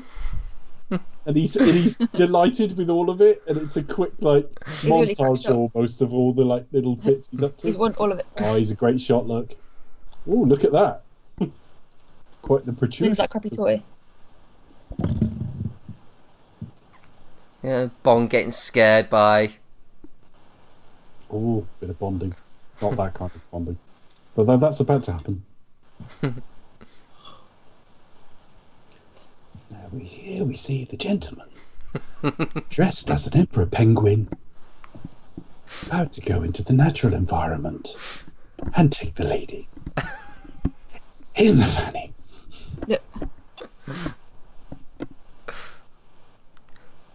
Taking the lady for a ride. You'll be able to see better. Let's go up here on our own. You'll see better. Still listening to that same song. He's addicted to it. He's in one of those things where like, I just can't listen to anything else. Yeah. I fucking love to pretend as me. I mean, when he went to the premiere and like they've gone with Aha, he must be devastated. Brought to you by Carlsberg.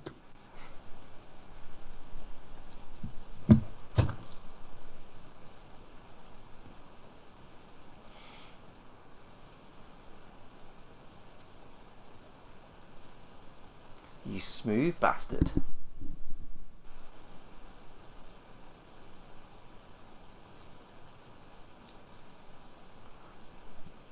It's impossible. No, I'll show you. No, exactly.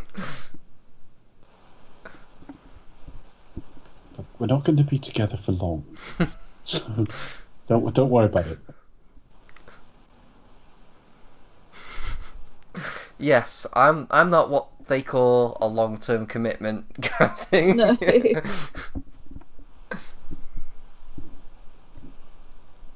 Yeah, he's not really in it for the long term, is he? I mean, There's to a hell fair, of a lot of noise on one of these lines. when you're like a spy who like travels the world like on a daily basis, I can't really sort of see long term relationships on the horizon for you. Yeah, you just come on the train every night, Reginald Perrin style. It's not going to work, is it? Which, to be fair, kind of explains why there's a woman in each film, because I think most of the Bond girls kind of like know that this is just. They don't know though. They don't. They don't know. Yeah. The excuse is never, well, they were crap anyway. No, I mean, I imagine if you're getting with someone like James Bond, I can't imagine you're thinking, yes, he's husband material. Do you know what I mean? Well, I'm just imagining like Goldfinger, the credits start, and like a few seconds in they pause, and you just hear Sean going, "God, you're shit." What's that? No, not like that. Grip it properly, right? And then in the next film, Domino.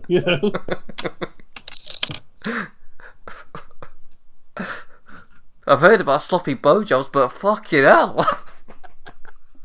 Yeah.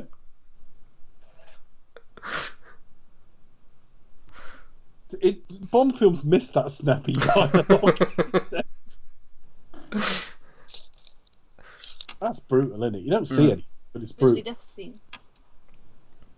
Yeah, but it could easily sort of just like had him like say in the background, "Ouch!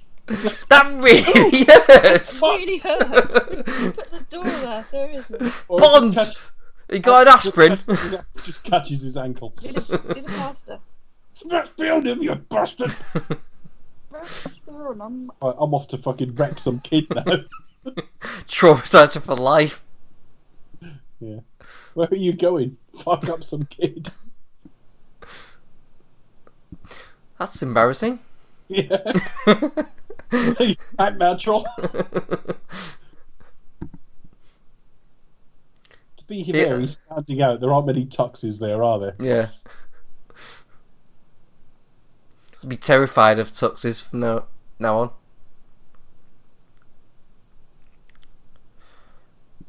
Oh yes, I got the message alright. Bit of a double meaning because she doesn't know what he means.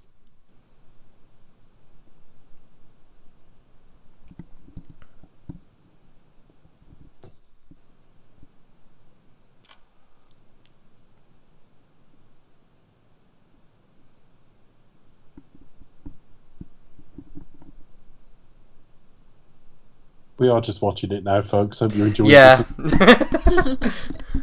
all my fun facts have dissipated. To be fair, on the quality so far, it's probably your favourite bit of the show. I do like it, definitely. How many that of our bit where you were silent was amazing. How many of our listeners do actually watch the film with us when do you commentary, or do you just? I know some do. So I've even been sent like screenshots of it before, where they'll have like YouTube on their laptop beside the TV. Oh, that's nice. Yeah. I guess it's just different, isn't it? Because with commentaries, oh god, I've forgotten his name. That's really embarrassing. J.R. Hartley. No, Tom Colwell, that was it. Yeah, Tom Colwell, Brendan Shane Matada, and Chris Hayes' Hitchcock podcast. Good evening. Right. The psycho commentary, Yes. which I'm itching. I've listened to like twice already, but I just need to find time to sit down and watch the film and listen to it alongside as well. Yeah. And also on the Jerry Anderson podcast, Chris Dale has a section called The Randomizer, where he picks a random episode of a Jerry Anderson series. And also I only own some of them, I don't own all of them. So for things like Torchy and Tools, or especially a lot of the early series, I sort of have to listen, and the ones that I do own, I can watch along to. I can listen along to whilst I'm watching, or very often just listen to them on my commute, so I don't always have time. I've never watched along with the commentary at all, but I know I would normally listen to them if it's a film I know. Yeah, definitely. I do try to aim, to watch along if I can, listen along if I can. if I can do it, I'll try. I can't wait for their Gus Van Sant version, of course. Ugh. Oh look, he's having a wank. Avoid. Yeah, that's literally the only different bit of the film. They undermine the character entirely by having him masturbate. It's an odd decision to make. Let's make a shot by shot, like for like film. What's missing on this shot though? There are lots of I'll include in different masturbate. Sorry, Becky? It changes the whole dynamic because it's just basically where does it all come from? He played as a bit of an innocent. I don't know.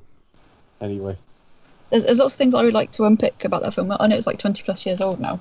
But there are lots of really weird and wonderful things I would like to unpick about his Kevin directorial Smith's right though. choices. You do see Anne Heche's arsehole.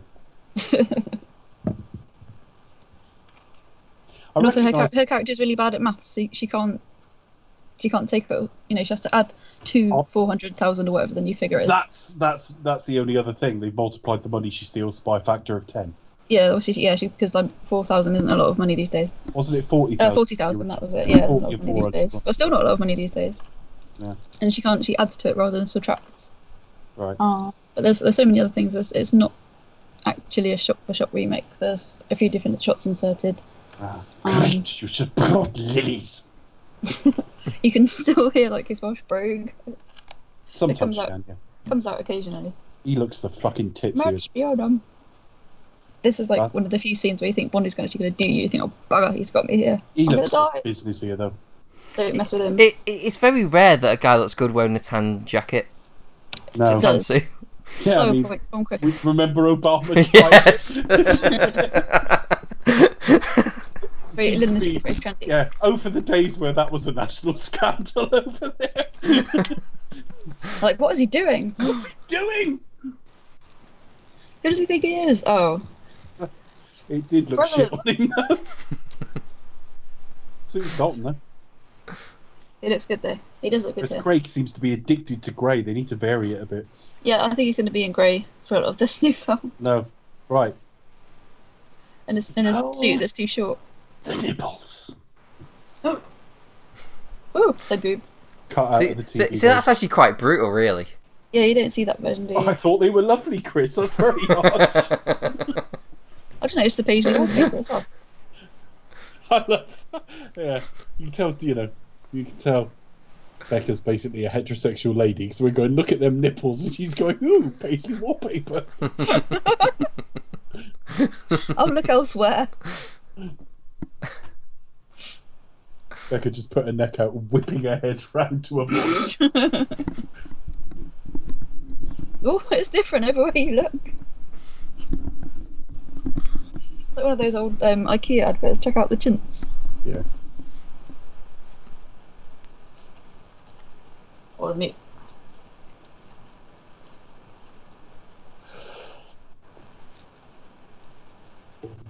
Then I must die. All right, Gimli. He's like the best Gimli you ever did see. Yes. The only Gimli we've seen. The only Gimli we ever did. Wow. I was gonna let that detail go, Chris. Who was the? Who played him in the animated version? Not John Rhys Davies. Yeah, the those films haven't been remade yet. The animated one's pretty bad. The TV series is coming, but it's Tolkien World as a part. I think it's in the Second Age. What does that mean? I think Lord of the Rings is set during the Third Age. It's a different era, Chris. I don't think all the characters we know are going to be there. That reminds me of Craig swinging around in the bathroom to fight. Yeah, it's very Craig, isn't it? It's great. Mm-hmm. If he can rock a tan suit, he can also make a tan card, a tan anorak work. Video game, I don't know. I think his location helps with that as well. Yeah. Can't find it. I'm glad they didn't go with the magic carpet ride. A whole new... Oh, not that one. What are you talking about? Aladdin. Aladdin. Beautiful though. Beautiful song. Where he serenades Jasmine on a fine carpet. Yeah, that Hey girls, look at my rug.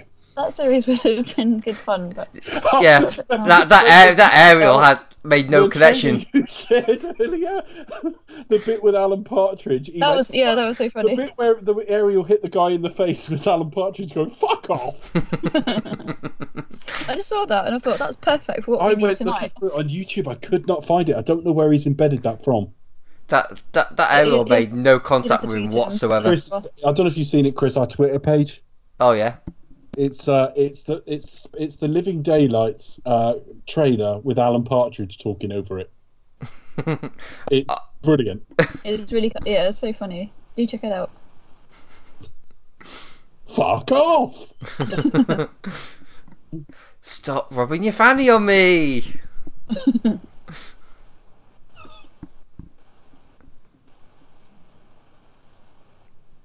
Those are quintessential 80s models. Pure straight out of a catalogue.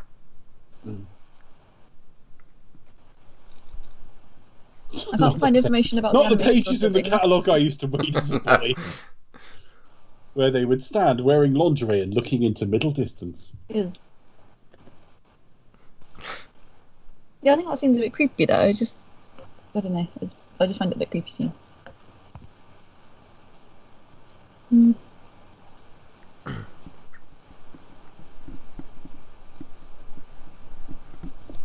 They could have cut Felix Leiter out of this film very, very easily. Yeah, I didn't need to be here really. Problem is, he didn't make enough impact to play Felix in the next film, given the storyline. So, and it undermines him even further that you bring David Hedison back. So, Yeah, it's a bit random. The great Am I- and am sadly I late right? David Hedison. am I right in saying all of the Felix Leiters, with the exception of Jeffrey Wright, have now passed away? Unfortunately, I think he might be right. I think they all have. Us, John Terry passed away. Oh no, he might still be going. He might. I thought I read. Let's have a look.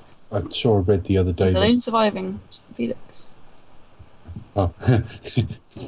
Are any of the Felix Leiters anyone remembers? John Terry. Yeah, John Terry's still going. He's still alive. I recognise him now. He's been in other stuff. I don't recognise him from this. Full Metal Jacket. Oh, The By Cement. Oh, really? I totally forgot about that. Zodiac film I should not mention. Zodiac's what the Fincher one? Let's have a look. What, like Fincher's best film? Best ever film. Yeah. He was in a series of. He was in the second He series. was in Lost, Oh, which I Lost. didn't watch. why he's not in anything then? Can't be found. CSI. Okay. I think all of the other Felix Leiters. Law and Order. Hmm. 24. Been around, hasn't he? Yeah. Well, it takes longer to recite his filmography than he gets in this film. Yeah. I mean, he's gone. That's it. He pops up towards the end. Well, I'm keen to see My Cement again now. Well, aren't we all? And obviously, Zodiac.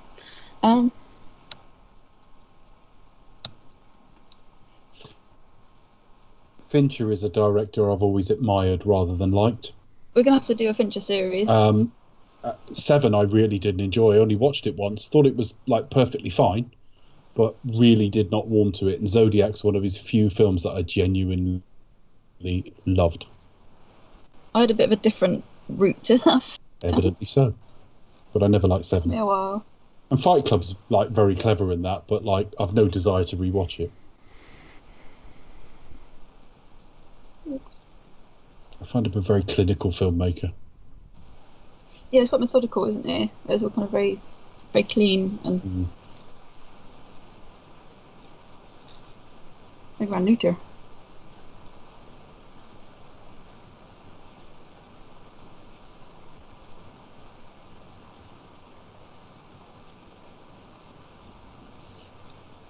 Yeah, Kevin Spacey obviously did the 7 deadly sins in that film, and largely stuck to one thereafter. Just pick that one. He obviously picked his favourite.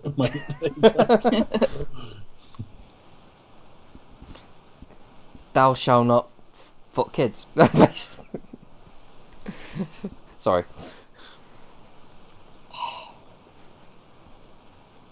We'll have to slap not safe for work on this now. Damn it. It's all safe for work if you wear headphones. Our usual squeaky clean reputation has been foiled. I mean, no one goes into work listening Hang to on, a hang on, podcast. I wasn't doing any of it, Becca. Surely no one goes. No, people do listen to us at work. I'm sure they don't go in and send it to a Bluetooth speaker.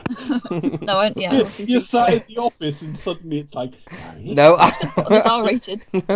no, I'm going to make everyone listen to what I'm listening to. 'cause- Everyone listen to my Certificate 18 rated podcast. Thing is, right, when we record, we usually record on a Sunday night. That's not the case this time, but we often record on a Sunday. And I always listen to it to work out roughly how much editing there is to do.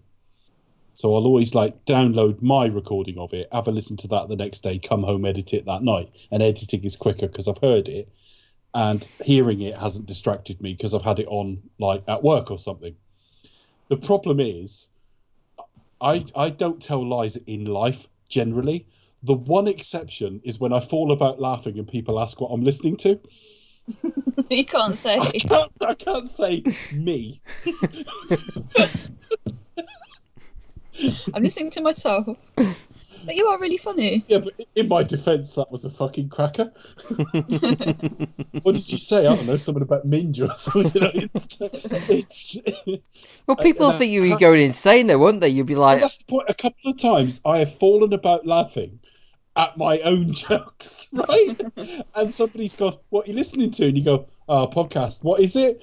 And I'll have to make some shit up. I think once or twice I've gone, "This is embarrassing," but it's actually me. I'm actually listening to myself. Yeah. You can say, there's a podcast called Do You Expect to Talk? Do you know it? Well, I can recommend it. strangely enough, I've got an identical sense of humour to myself. One of the hosts, don't you know? So it stands to reason that I'd enjoy my own podcasts, because we make the sort of podcast we would like. No. But you listen to it the next day, and sometimes it's normally you forget you've said something, or not even me. I just mean us. You forget there was an exchange, and then you listen to it back, and you go, "Yeah, that was funny."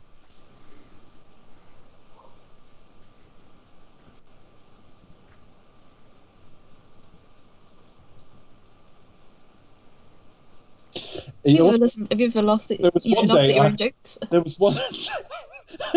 There was one day I drove down to County Hall because I had to go to the council for something with work, and it was a Monday. And I pull into the car park, and suddenly there's a parking attendant stood there. There normally isn't, but if it's full or that it's getting full for parking, and I pulled down, I rolled down the window, and just as he went to speak to me, my own voice blared out from the car, and I thought, "Oh fuck, it's so." Oh no! Did you say something rude? No, it's just obvious I'm listening to myself. That's funny. It just seems really egotistical. It isn't. Strangely enough, to edit, you've got to hear it, and it is much, much easier to listen to it through once first. Sure, that makes sense. I'm sure other editors do it too. I like how we're getting this sort of plot exposition by Narcos is actually in the toilet having a dump. I like it's actually on the subtitles. Flushes. Yeah, she was on the and then it goes Bond Bond Roads, and I don't know if those two are related. God, that smelled bloody awful when he opened the door then.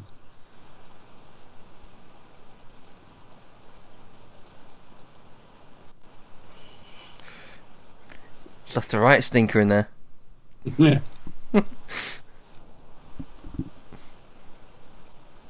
Like blue ice.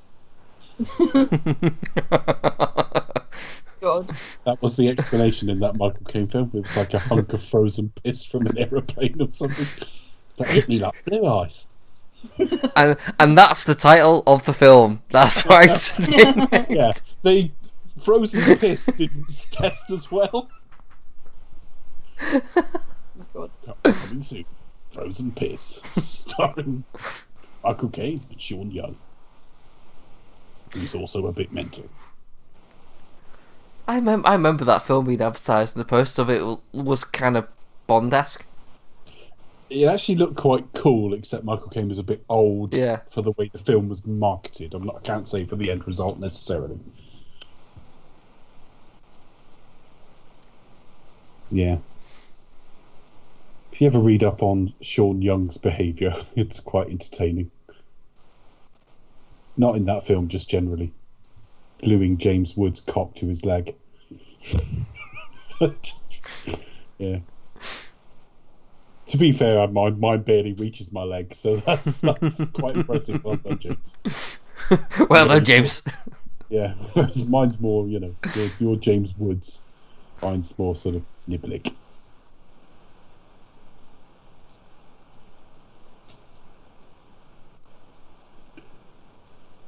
Third act of this film's not as good, although the stunt's amazing. It's one of the best stunts in the whole series. Oh, what, the stuff on the back of the plane? Yeah, it's because it's moving around so much, and I don't think they allowed for how much, and it was just slamming them around all over the place. John Bowe. I always think of the first Prime Suspect when I see him, because he was the Prime Suspect in the first Prime Suspect.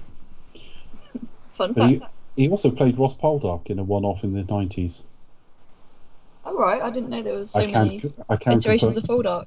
Well, what it was is the HTV or something bought some of the books 20 years afterwards, and they went to like Robin Ellis and Garad Reese, the original stars, and tried to get them, but didn't offer them enough money. And when they said no, they ended up with John Bowe and Mel Martin instead. And it's really shit. Because I really, really love the 1970s Poldark. That's not to do down the current one. It's just the original's got my heart, so I'm not that interested in the new one. It might be brilliant. I'm just not that bothered. And so when they brought it back with like them, I was like, oh, okay. I wasn't exactly excited to see it anyway. It was really bad. Now, is this the guy from Brookside? Don't know. Wasn't he in Brookside or something? I think it might be something along those lines, wasn't it? Well, that's certainly the guy from Coronation Street. Which one? Well, it is, yeah. Art Malik. Malik. Is he in Coronation Street? Yeah, he turned up in Coronation Street. I love that when you've got like these famous actors, thing I like saw people like Ian Rivers McKellen Touch, and people like that, turn up in Corrie or EastEnders, these kind of shows. And he was also the bad guy in True Lies. Yes, he was. What, Art Malik? Mm. I only saw True Lies a couple of years ago. I was a little bit disappointed, but the only reason was it had been built up and built up and built up. I was told it was this hidden gem. Well, not hidden gem because it's known, but like, believe it or not, it might even be his best film and stuff. And when I watched it, it's like, no, it's not. It's the least Cameron film of his career. I'd go along with that. It doesn't feel very James Cameron at all. Part of me I think it was just like a little bit of a breather before he went on to do his biggest project. Yeah. So I think it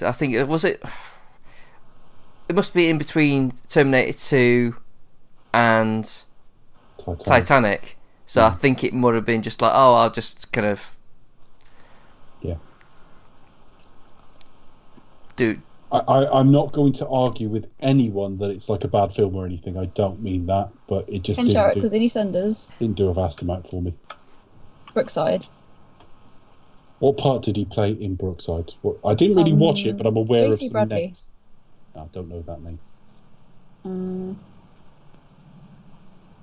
I thought being Liverpool... He's also in Holby City. I thought they could at least call him Terry something or other. Oh, the Roger move, look! He's also in The Bill. And Casualty. I love a And Roger Eldorado. move. That did look like it hurt. Slamming his arm in a door. Yeah. And Bread. Closing a door? God, can I have a stuntman?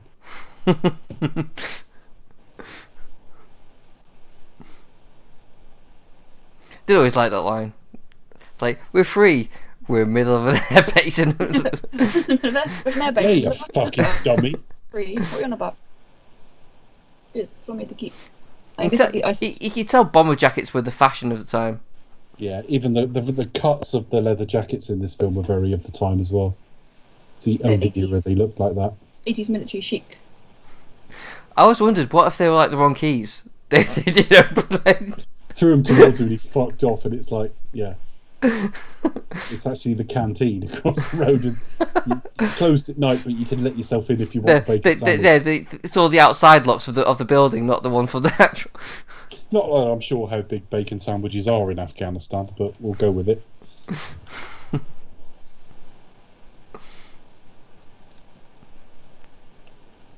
Yeah, John Bowe is absolutely brilliant in the first Prime Suspect.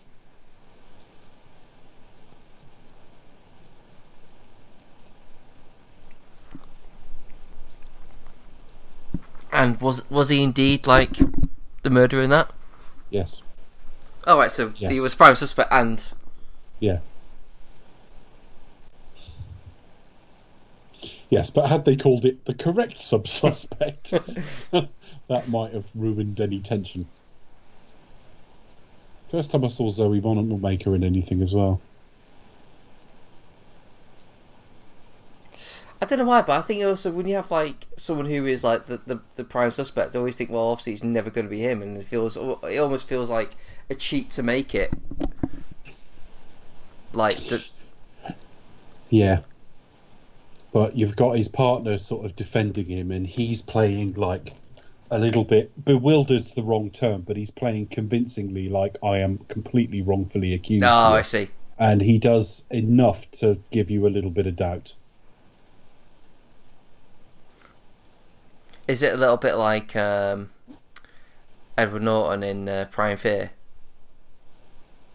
In Primal Fear, where when he like. Go on. No, cause Remind me. No, because he's playing like a guy who has split personalities, and one of them's like supposed to be like really horrible and nasty. He's like commit this crime, and the other one's just like completely innocent. And then it sort of turns out that it's all just put on, like the real person is actually the real nasty one. Right. Spoiler alert for that film. Yeah, no, that made me think more of Identity than anything else. Identity's a James Mangold film, isn't it? Yeah. I quite liked it. It got shitty reviews. I liked it though. I think the problem with is that the one where like it's all in the guy's head. Yeah, at a motel, all these people meet and they're suspects. It actually turns out like it's That's all a good going film. on. I liked it. I saw that quite a few times at the cinema. The problem with that is, I can only speak for me when I say this, but the problem is that you always feel like you've been cheated somewhat. It's always it's always a bit of a, it's on the same level, like it was all a dream, or it is a bit like that. or something just There's gets. a lot of crashing around, please, guys. Be careful. Oh, sorry, that's me. I was just dropping my phone for the nth time. I know. I think every one of the nth is on the record. I do apologise. Don't worry about it. Don't matter. It's just like please try to stop because I keep hearing thuds. Sorry, everybody. All right. I think you should apologise to our lovely listeners. Actually. Well, this is who I'm apologising to. Thankfully, so few of them are lovely that that's a very small number. So. Oh, I think they're all lovely. Are they? Apart from no. Anyway, yeah, no, I know what you mean, and it is like the film hangs on a grand reveal, really. So yeah, I got it. But as a one-off viewing, I really enjoyed it. I don't think I'd ever want to watch it again. There's no need to, but I did enjoy it. When they rode down the road there on the horses and he was waving at the crowd, it felt a bit Rocky too. I was hoping like children would like race after them and stuff.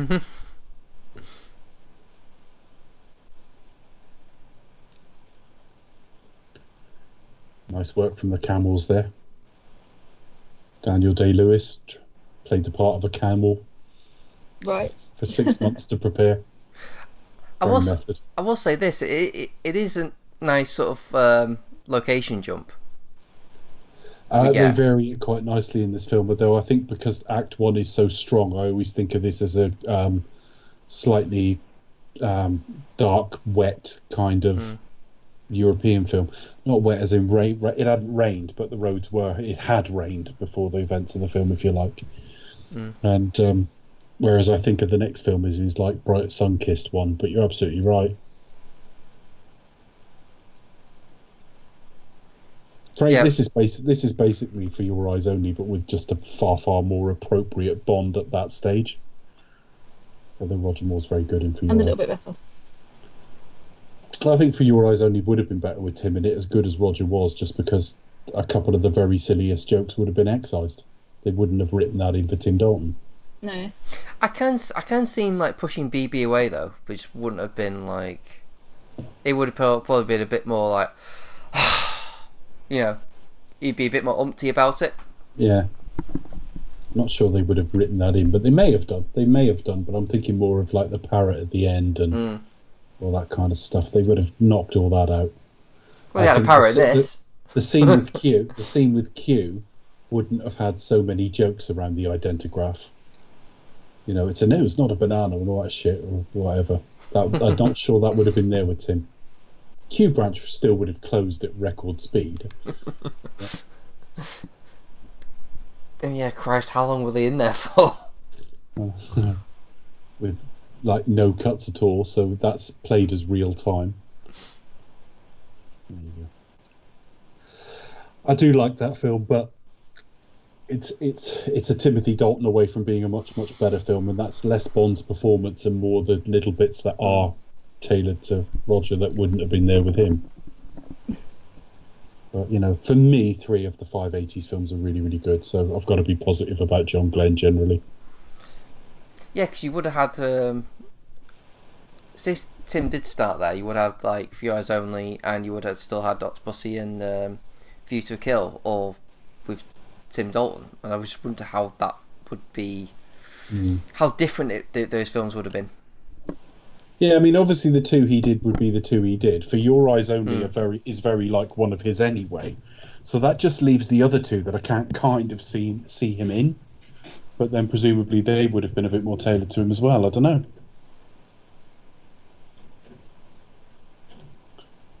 Octopussy I'm not very objective on, but if you look at like A View to a Kill, which I don't hate in the same way, but the main problem with A View to a Kill is it's actually quite boring. Yeah. Yeah. Well, it's basically Goldfinger. More or less, yeah. The plot is, but I mean, it's kind of a bit dull. And none of the. So I do like the score. Good. The score is very nice to listen to. Yeah. Parts of it are actually quite relaxing to listen to. So I'm too busy watching this film. Score's lovely. Don't call me horses off.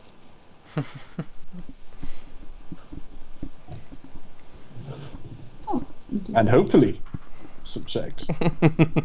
Yes.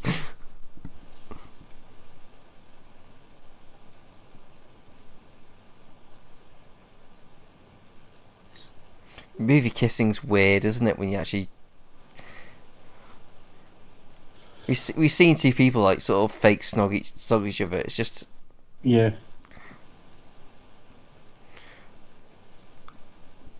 And then when you actually see actual tongue going in, like as if they're doing it for real, it just grosses you out. You go, oh god, no! It's just like they gotta go home to their partners at the end of the day. That's weird. Yeah.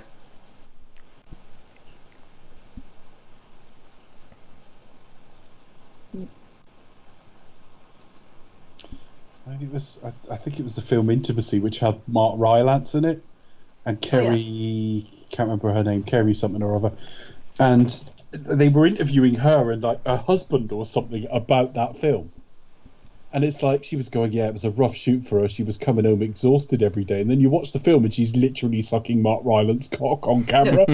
It's like that's fucking.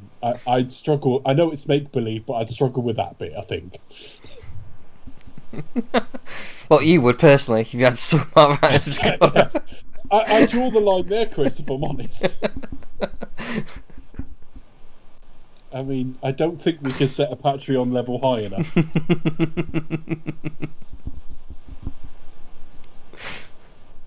Dunkirk? No, Mark Rylance. Yep. Mark? Really?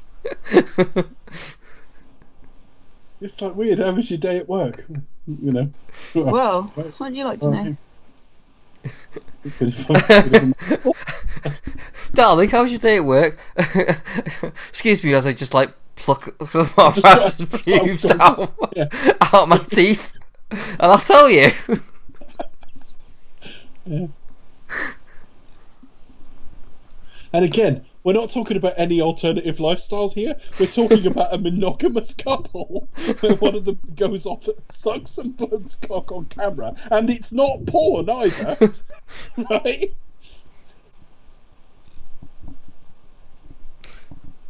So what was this film you say? Intimacy. Because he was into me, see? Yeah, no intimacy. Mark See, Rylance is and the to first think, thing I saw him. and to When he I think basically I saw him in that getting his dick sucked, and the next thing I saw him in, like, he won an Oscar for. I was going to say, like, that. It's like he didn't win an Oscar for anything else, did he? No, you imagine showing that as a clip for the film.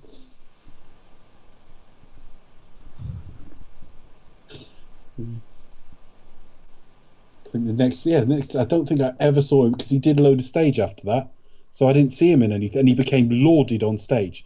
And next thing I saw him, the time I saw him, he looked significantly older because obviously he was, and it was like Bridge of Spies. You know, the funny thing, the first thing I saw him in was that Sean Penn action film Gunman. I haven't seen it. And I was like, who's this guy with the funny voice? Because he had a really funny, croaky voice in that film. Right. I don't think I've seen that one. No, I haven't.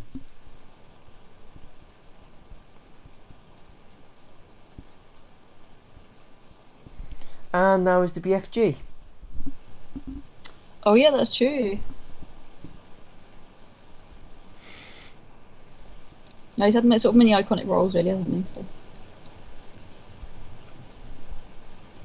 I'm pretty sure I saw him on the stage at some point, possibly at the Globe. What was it? It'll come to me.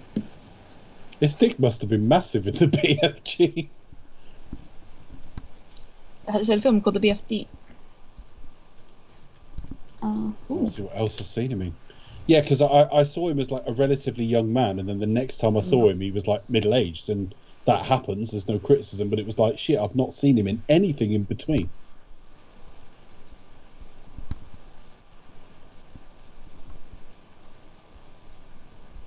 Kerry Fox. I think she was in Shallow Grave, wasn't she? Yeah. Yeah, she was. That's a good film. Yeah.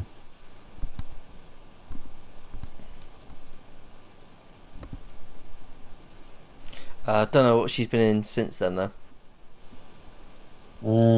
I'm just looking through to see if there's anything I've seen her in.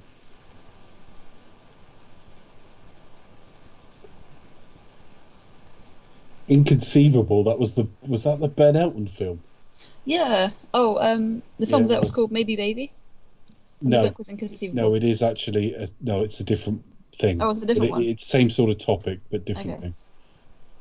That was Maybe Baby, yeah, which was dreadful. I don't know what happened to Ben Elton. He was really fucking talented in the 80s. He's It's had like more they- voice now, wasn't he? I think the Well, last. they're talking about bringing Blackadder back, and I just think, fucking don't. Just leave it. It'd be interesting.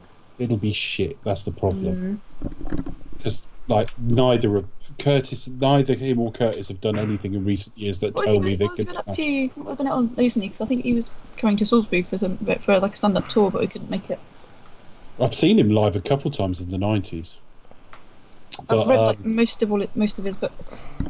I read I was some. a of big his fan early- of Blackadder, all that kind of stuff. But yeah, you watch something like Not the Upstart Nightclub Pro News. now, and it's like he's not good enough anymore.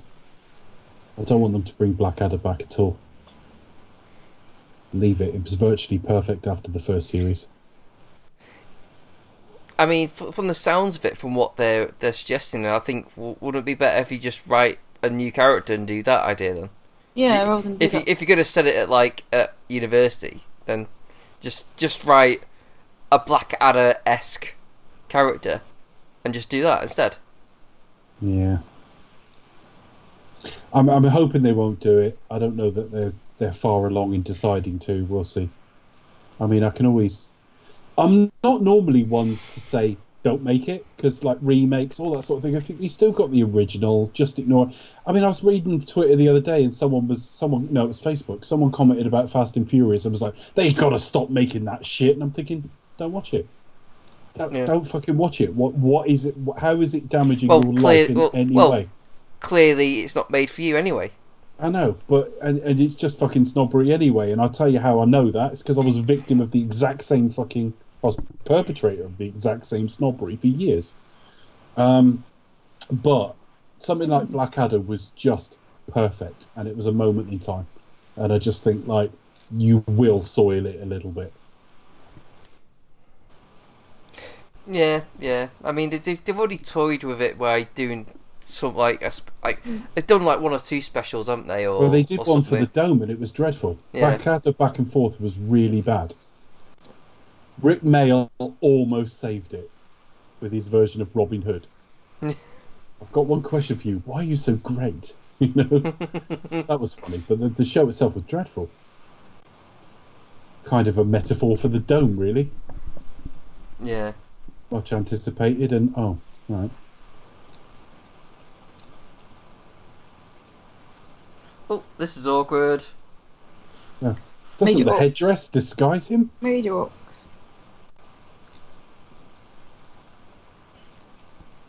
Shit. What do I do? I've just planted this bomb. Now it's gone all tits up. Don't shoot. Yeah, you'll destroy the plane.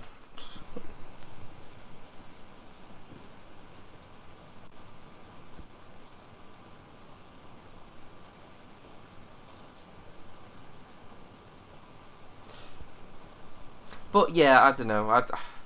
I'd much rather they just sort of did something new more than anything. Because then if it doesn't work out, then you haven't like sort of diminished Blackadder. But also, you know, if it turns out great, well, you've made another great thing, haven't you? If they were still making amazing stuff, I wouldn't mind. Yeah. I don't care that like they're all older. I don't care that it's like that long ago. None of that really bothers me if these guys, but they're not what they used to be. You know, Richard Curtis is not what he used to be. Ben Elton is really not what he used to be. No. Yeah. Did you slightly off topic? Did you see that yesterday? Because that was written by Richard Curtis. Yeah. What do you make? I've not seen it, but what do you make of it? It's okay, in that I didn't give it a particularly harsh review or anything, but there were bits in it that were spectacularly badly judged. I won't give that away for anyone listening, but there's one scene in the film I just sat open-mouthed. I was just like, this is one of the dumbest decisions I've ever seen in a film. And also, right near the end, what isn't giving anything away is, obviously, if it's a love story, there's going to be a period where they don't know they're meant to be together, and then they work it out at the end. Well, the bit where it's worked out at the end is spectacularly fucking creepy. It just is. Because he's on stage at Wembley, and what he does is just like, fucking hell, you've just massively invaded that woman's privacy. It's horrible. The other thing is... It's that thing, I'm going to announce it to the rest of the world. It's like, yeah, why? But he announces it, and there's like a hidden camera on her. It's disgusting. Fucking hated it. And it's played as sweet. It's played a little bit like... iconically, it's a little bit like when you see the start of Notting Hill and all the credits play, and you get like genuine press shots of up close on Julia Roberts. It's shot a little bit like that. Yeah. But she's having a private moment, not literally a private moment, backstage, but she's backstage and suddenly there's a camera on her and like 80,000 people looking at her while he announces all this shit. I thought it was fucking disgusting, personally. But he's ostensibly he's writing for the most mass market possible, which is not in itself a bad thing. But if it's for everyone, it's kind of for nobody. And the problem with that is he's written 2 films now that are ostensibly about music, the other one being The Boat That Rocked. It was known as pirate radio in the United States. And to watch those 2 films, you'd think music was something that was once described to him, rather than he actually like knew anything about it. Because you think, well, you know, he talks about what a massive Beatles fan he had. He is, right? And it is literally just a greatest hits. There's nothing remotely surprising in there, and there's no understanding of the difference between their earlier and their later stuff. The Beatles would not have produced their 1962 and 1969 stuff at the same time. They were fundamentally different artists by then. And I thought, and yeah, you get no more insight beyond sort of goodness, innit? But I can see why Lily James is a star and will continue to be a star. The lead's really good. Nimish Patel, I think it is. He's pretty good. But it is such a by the numbers Richard Curtis film. You know, a group of people who were friends since childhood. You know what I mean? There's always a bit of that in his films. You know what I mean? It's a lot of his stuff is getting a little bit interchangeable.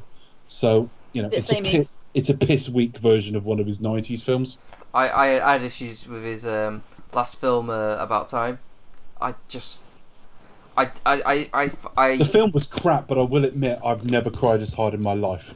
Yeah, I did think it was an emotional ending, though I think its journey to get there was all over the fucking place, because it seemed to be like Richard Curtis had a bunch of ideas and was like, and then it'll be about this, and then it'll be about this. It's like, make your fucking mind up, because there's the stuff about it when it related to Dad. Yes, while it was emotional, but it's only emotional and relative when you get you thinking about, you know, your own dad. Yeah, my father died a year or so before. Yeah, of cancer. So it's going to be raw.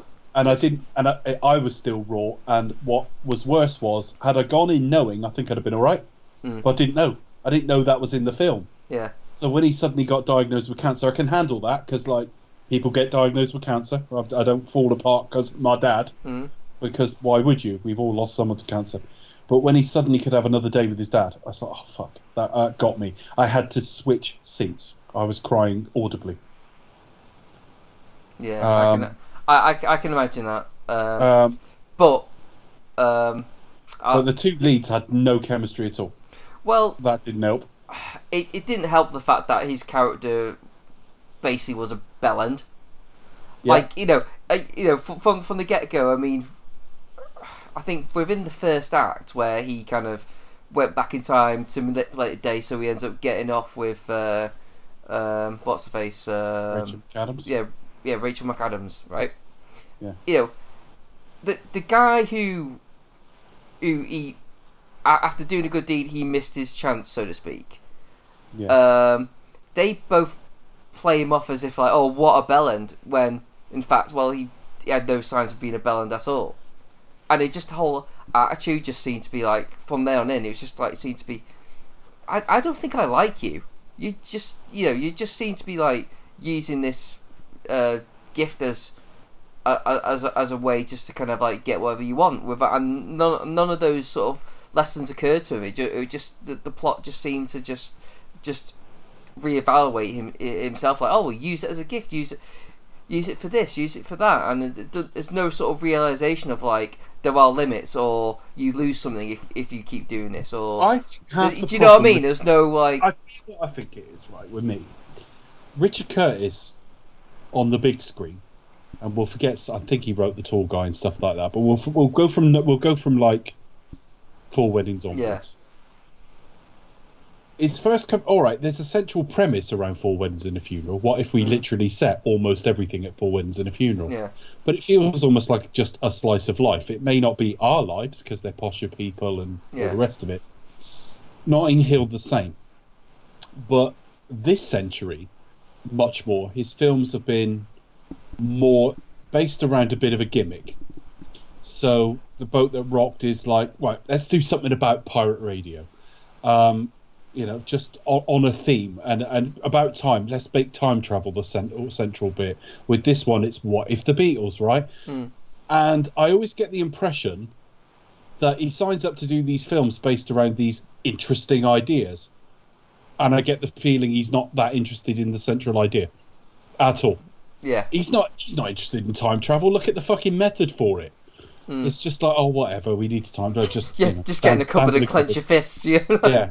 So he's not that interested in it, and I honestly would swear, and I might be stealing this from somewhere because I feel like I've heard someone else say it, but it feels like a Beatles film written by someone who's literally heard that Beatles #1 compilation, and that's it. Yeah. Alan Partridge going through my mind. The best of the Beatles. The best of the Beatles. There's no insight. There's no anything to it. And I just think, well, why did you make a film about the Beatles if you're not fucking interested in exploring it? Because the answer to that is he's making something for the broadest, most feel-good film for the broadest audience possible. In the same way that like Bo Rap is a far less challenging film than like Rocket Man is. And I think it ends up like really, really damaging the film, because it would have been so much more interesting that like if the Beatles came along now and we'd never heard the Beatles, but everything it influence was still there. Would the Beatles be a big thing now? If they came along now, would there really be, this is the greatest music of all time?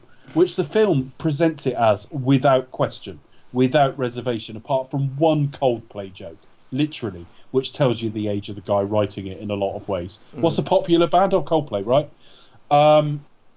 So, and I just think it would have been so much more interesting if it had come back, the Beatles were coming back and it just hit the public in a completely different way now, because we're in a different era. And maybe it wouldn't have the same effect, or maybe it would just have a different effect. Yeah. But of course, that's not what he's interested in making. But then I at least thought he would demonstrate like his love for that band, and I didn't feel it at all. You know, you've just heard a compilation album. You know they've made a film. You know they've made music about some places in Liverpool, so you need to show that. And everybody knows Hey Jude. And you know, one of the jokes was Ed Sheeran's in it. Fucking hell. But anyway. I'm not, you know... To do the next Bond theme? Well, apparently. I actually don't give a shit. I don't care. You know, like... I think he could probably write it or produce it, but... I don't care. I'd I really rather he don't. didn't I sing don't it. have an opinion on him, but people who seem to dislike him, it's like James Corden syndrome. So everyone is just like, you know, it's not enough to like fucking dislike him, but you want like his firstborn maimed as well, you know. And I don't feel. I don't hate him that much. He's not very good. Yeah, but people like do. You see him on fucking Twitter. He's just give it. Oh, I don't follow. I'm sorry. He's all right, but it's just like sometimes I just think like give it a fucking rest. Mute. But Mute. like, no, look at mute him. He's a nice guy, but it is just like you bang on about stuff a bit sometimes, and that's one thing. But it's like, I mean, he's still moaning about Spectre. It's fucking years ago. Oh, but like, mute. But the point is, like, if it's Ed Sheeran, fine. In this film, he's not an actor. You can see he's not an actor, and it shows. He's playing himself. But one of the jokes in it is he makes him change Hey Jude to Hey Dude, and it's like that's a joke from Peggy Sue Got Married. She loves you, ooh ooh ooh. He changes it to in Peggy Sue Got Married. It's the same joke in a slightly different flavour. From 20 or 30 years ago. Will we go? But it's not an unpleasant film. Richard Curtis films never are. They're easy enough. It does surprise me because like the feeling. I mean, I've not seen it obviously. I don't watch that though and think please bring back Blackadder though. I'll reiterate I haven't seen it, so I didn't know. So that kind of surprised me because I remember. Look forward to me saying all that again on the summer review. I remember seeing like the Doctor Who episode that Richard Curtis wrote, and it was basically just a big love letter to Vincent van Gogh, and I just thought, I bet this is just going to be a big love letter to the Beatles. That's all this is going to be. Just be like, it is, but just it's be like, love oh hey, letter to the... how great the Beatles is, and there's like apparently, probably spoiler it. Apparently, there is a scene with John Lennon. And I just felt, I thought it would be, but that's jaw-droppingly fucking. And I dumb. just thought, like, I've just got to tell John Lennon how much he meant to me, because, like, you know, I just think that's the most cringiest, cheesiest fucking things in the world you could do. It's just fucking awful, and it almost like absolves him of what he's doing in the film because, well, look, John Lennon got to survive and live a life he enjoyed. Like, fuck off. And I always have a problem with anything that paints like John Lennon as some fucking wise sage anyway. Oh yeah, true. Why? Because he's a bellend. Me and Dave were in sync there. I knew that would provoke that response. Very talented bellend, but like he wasn't some font of fucking wisdom. I mean, the guy like spouted about like world peace and love and all that. You kind of like you. Not being rude, but I'm just going to ignore you and watch the film because I quite like. Well, you talk about a guy who literally just like he left his wife and kids with nothing. You know, do you know what I mean? It's like the I'm guy. not really contributing much because I'm just watching the film. Apologies, everybody. Well, basically, privately, the guy was absolutely massive bellend on every count. So, there you are. So, Yeah. anyway, But I feel about like Muhammad Ali the same way. I was a huge fan of Muhammad Ali, love him as a fighter, found him extremely funny. But people talk about about him like there was some fucking wisdom in the guy. He had an IQ of 78. Let's not get carried away. it's the celebrity thing. It's one of the things that irritates me about it, because it's like people like look to celebrities if they like, and actors as if they. Oh, They- I have to interrupt to go to the film at one point there because Tim just pulled a face that was like, I'm right browned off. Compared to the scene where he swears earlier. Yeah, we do have to get back to like talking about actually Bond. And we just talked over like what the biggest set piece of the film. We did well. We ignored the brilliant first act and the denouement, but all the boring stuff in the middle we commentated on. So no problem. Look at that. That would break your fucking spine.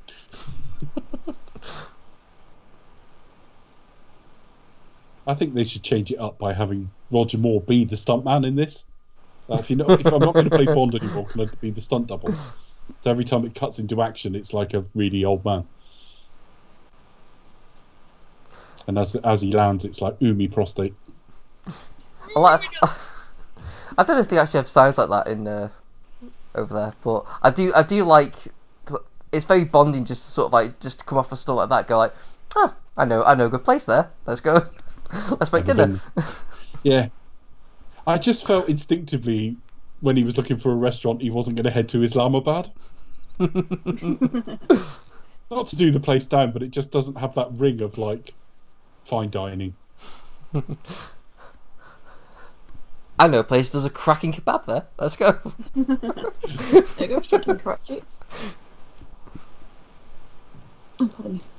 Yeah, and everywhere he's gone, he's had a fine dining experience. You don't ever get, I had an ice cream there. Just Judo punch. From a van, it was alright. isn't. Yeah. The two ladies who did nothing. Thing is, that fake out bit earlier in the film wasn't really a fake out because all the fake ones look so fake. Yeah. They're not very. If you stand not very John believable. Baker in the middle, it's clearly that's him. Oh, look at the fun he's having. He's on a good old time. It's behind you.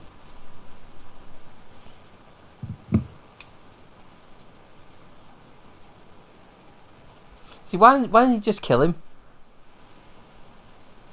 Yeah, exactly. Why did you just shoot him? I mean, he Because does he's that. got to stand heroically for a while. Legs apart.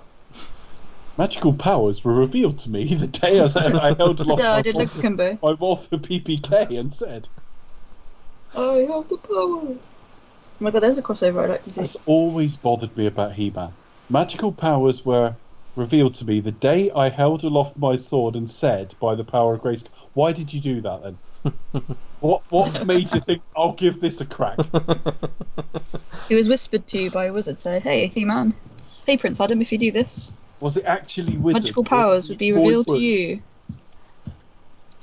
Yeah, it's all in the backstory. Look it up. Great if it was the 1970s band Wizard that told you that. I've always wondered why. I also think there's like a he's- hidden subtext, the fact that he always wears pink. What, He-Man? Yeah. Well, Well, no, it's- Prince Adam. It's more the fact his pants are quite furry. He's very good friends with Man at Arms. Yeah. See, he's wearing a suit that's basically bulletproof, but it doesn't make him like go back at all. Like he just takes like bullet shots and just bounce off him. But in fact, you'd be a little bit taken back by him at least. Yeah. It's not protected all of him as well, but there you go.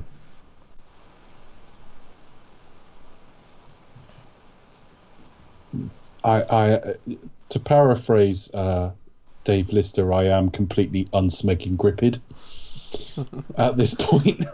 I love the film, but this bit is just like, oh, this is a shit villain. Just get him sorted. Just get him done with. I think it's quite tense. We've had The them. edgy scene is quite tense. Okay. Yeah, but he's got to pay off the keychain though. Yeah, you got to do that, haven't you? Gotta.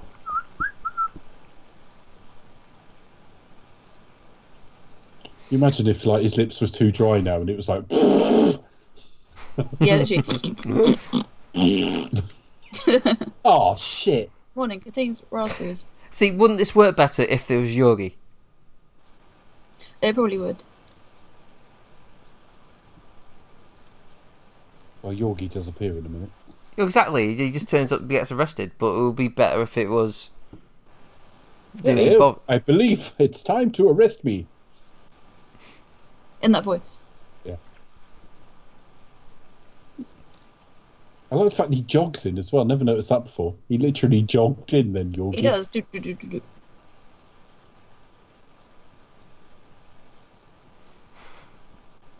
Was meant to be Gogol this, but he wasn't well enough. But then the actor lived for about another 9 years afterwards, so I don't know. No, he's quite poorly, but then pulled through to live another 1,000 years. What was wrong with Walter Guttel? Do we know without looking? No, he was ill. Okay. He might have just thought, I'm just getting too old for it. He saw the script and saw how much standing up there was. Or you needed to sit down. Hang on a minute, what happened to all the blowjobs? He was quite tall though as well. So Get Dave Bond in for a script polish. I think he's... Well, yeah, he is. Wouldn't that ruin the sound of Bullet Hole?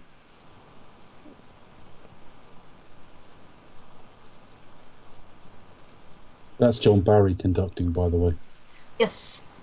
I think he was drunk or something during the scene. Well, I just remember we said in the review that John Barry was in it, and Chris said where. There he is. He's conducting. Yeah. You knew where he was, but I remember Chris couldn't remember. Isn't there some scene where he's conducting and he's actually drunk, or the story goes that he's inebriated somehow? See, because I'm completely naive about conductors, I'm not actually sure what they do. They go, oh, he was a brilliant conductor, and it's just stand at the front. They conduct the band. When you're playing in a band, you have to pay attention to the conductor, so you know where you are. Right. I'm going to forward your message on to Warren Ringham of Cue the Music. Yeah, don't bother. And send you his reply. I'm just curious, but I'm not that curious. No, I'm going to message him, and then I'll send you his reply. There's a vital part in the band. And it's very important.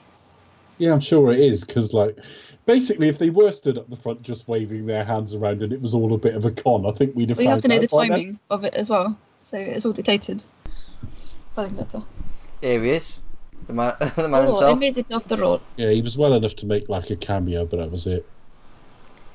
And in they come. The Taliban are here! Shh, they're not called that in this film. Road and horses. Yeah, just fucking let them in. They're not called that in this.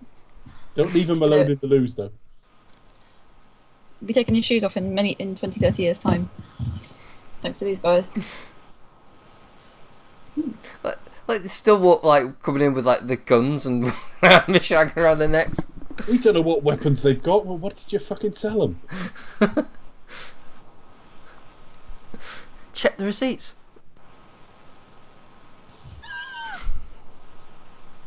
Oh, he's done her a couple of wanked off non-fingered. How romantic. I'd love it with a couple of eggshells there. And like a little one of those things for separating out the yolks.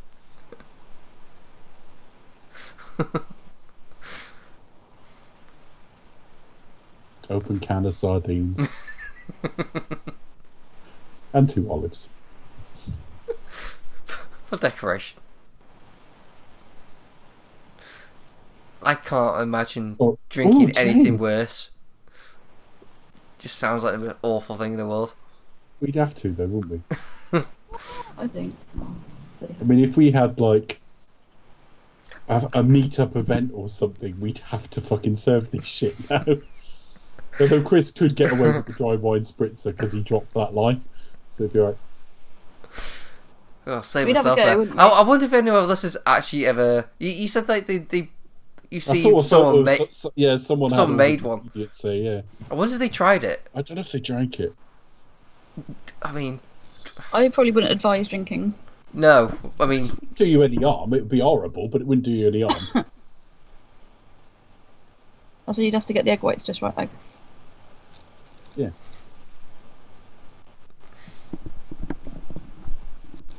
So there we are. Obviously, you swap the vodka for ice cream soda if you want a virgin wanked off, not fingered. So here we are, Living Daylights. You Yeah, have to do a vegan version somehow. I don't think we'll be able to do that, but just drink a proper martini.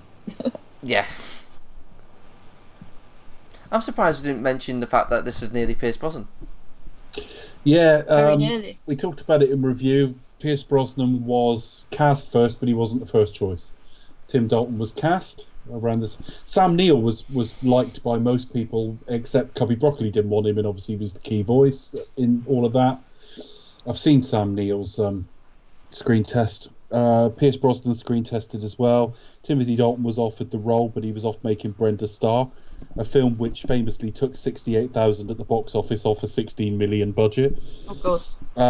And didn't get released for years either because it was caught up in various litigation.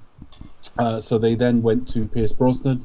Pierce Brosnan said yes, but he had a 60-day cooling off period effectively on Remington Steele, which had been cancelled. They had 60 days to re-option it, and somewhere in the last couple of days they did, because the ratings had gone up because everyone was watching it because the new James Bond was in it. And of course, as soon as he had to drop out of that, the ratings dropped away again. They made 6 further episodes, and that was it. So he went and did it, assuming these films had come out anywhere near as good with Dalton. See, Brosnan always says, well, I was more suited to it later on because I was older and all the rest of it. That may be true, but I would take the 2 Timothy Dalton films over any of Brosnan's. Had it been the other way round, he'd have got more bang for his buck doing these 2 than the 4 he did. But there you go. It is what it is. It turned out they both got to play the role, so I don't feel too bad. And I may not be his biggest fan, but I'm glad Brosnan got to play the role. After having that happen to him, I'm so glad he got to play the role. After everything he kind of went through, and think like he nearly had it within his grasp, only for him to come along and say, "No, you're going to be doing Remington Steele." Remington Steele for the next God knows how many times." And yeah, literally he had it within his grasp, and it just wasn't. If it wasn't for that clause in his contract. Anyway, in a nutshell, because I haven't heard from Warren yet, conductor from Classic FM, serves as a messenger for the composer. It's their responsibility to ensure that I don't drop my phone, to understand the music and convey it through gesture, so transparently that the musicians and the orchestra understand it perfectly. So it's a deal of transmitting a unified view of the music. So they're up the front, like dancing around a bit and going, "It's a bit like this." To the audience, definitely.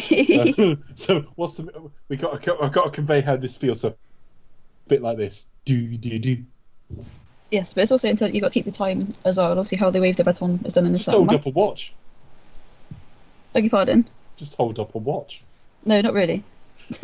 Dance around a bit, hold up a Rolex. No, not quite the same. I don't think I'd be a very good conductor.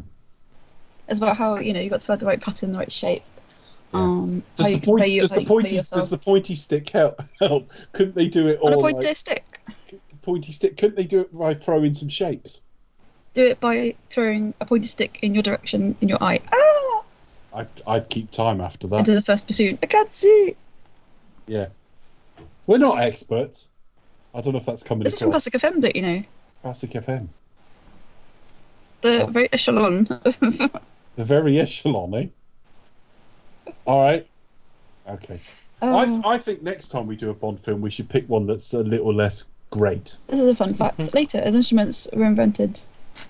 instruments were invented and orchestras grew in size, the favour shifted to using a big staff that leaders would pound on the ground to keep time.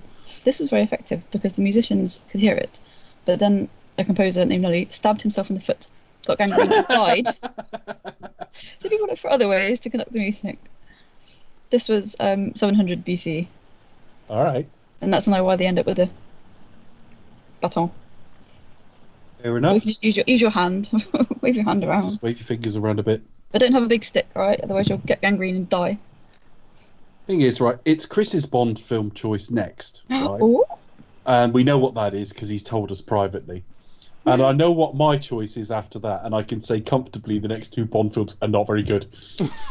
I think I know which one the next one's going to be. Yeah. Although it'll be funny with our comments though, so we'll make it worth your while listening. Oh no, I don't mind doing bad Bond films. That's cool. That's all right. That's good fun. But yeah. I really enjoyed that. That was a good film. We're finished with It's, Timothy Dalton, though. That's it. Can't go wrong.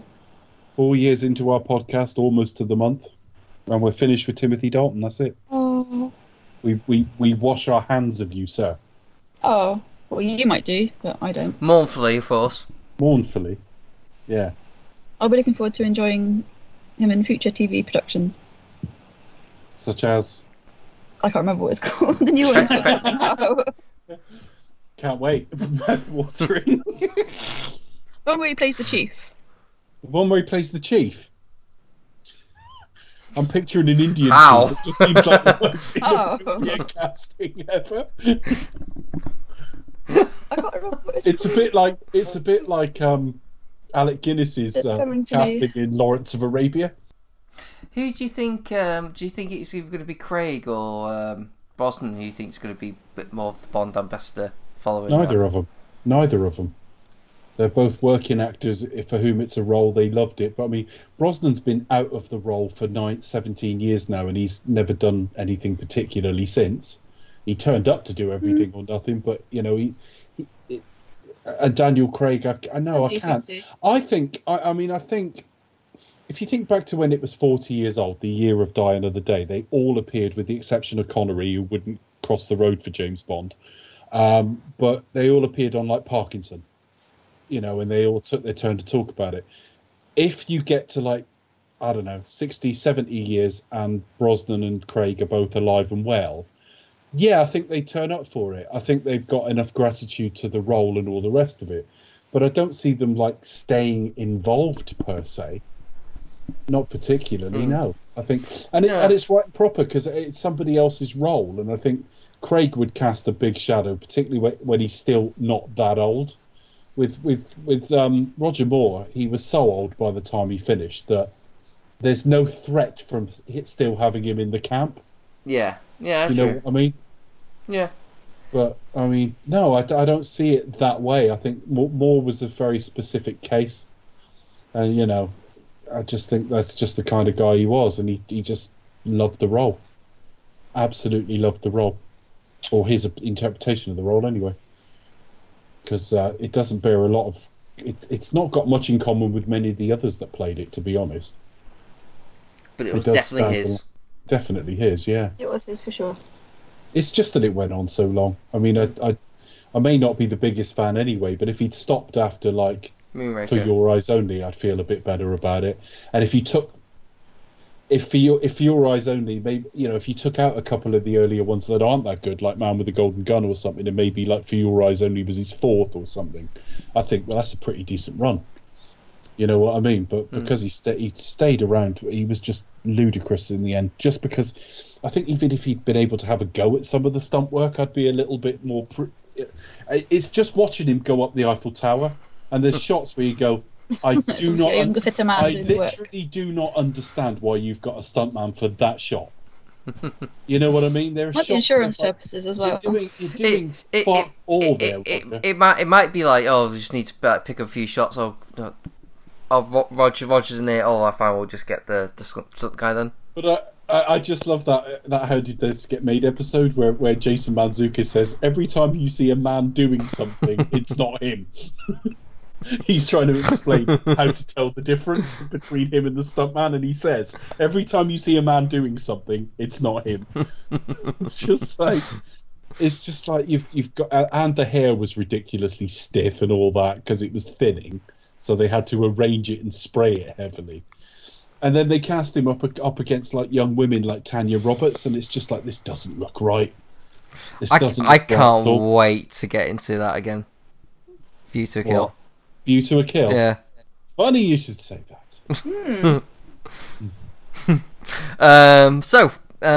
So that's it until next time, which won't be too long because we've got quite a a short series. Yeah, we got what we're going to announce coming up, but it's fair enough to say in just over a month we'll be doing Chris's choice.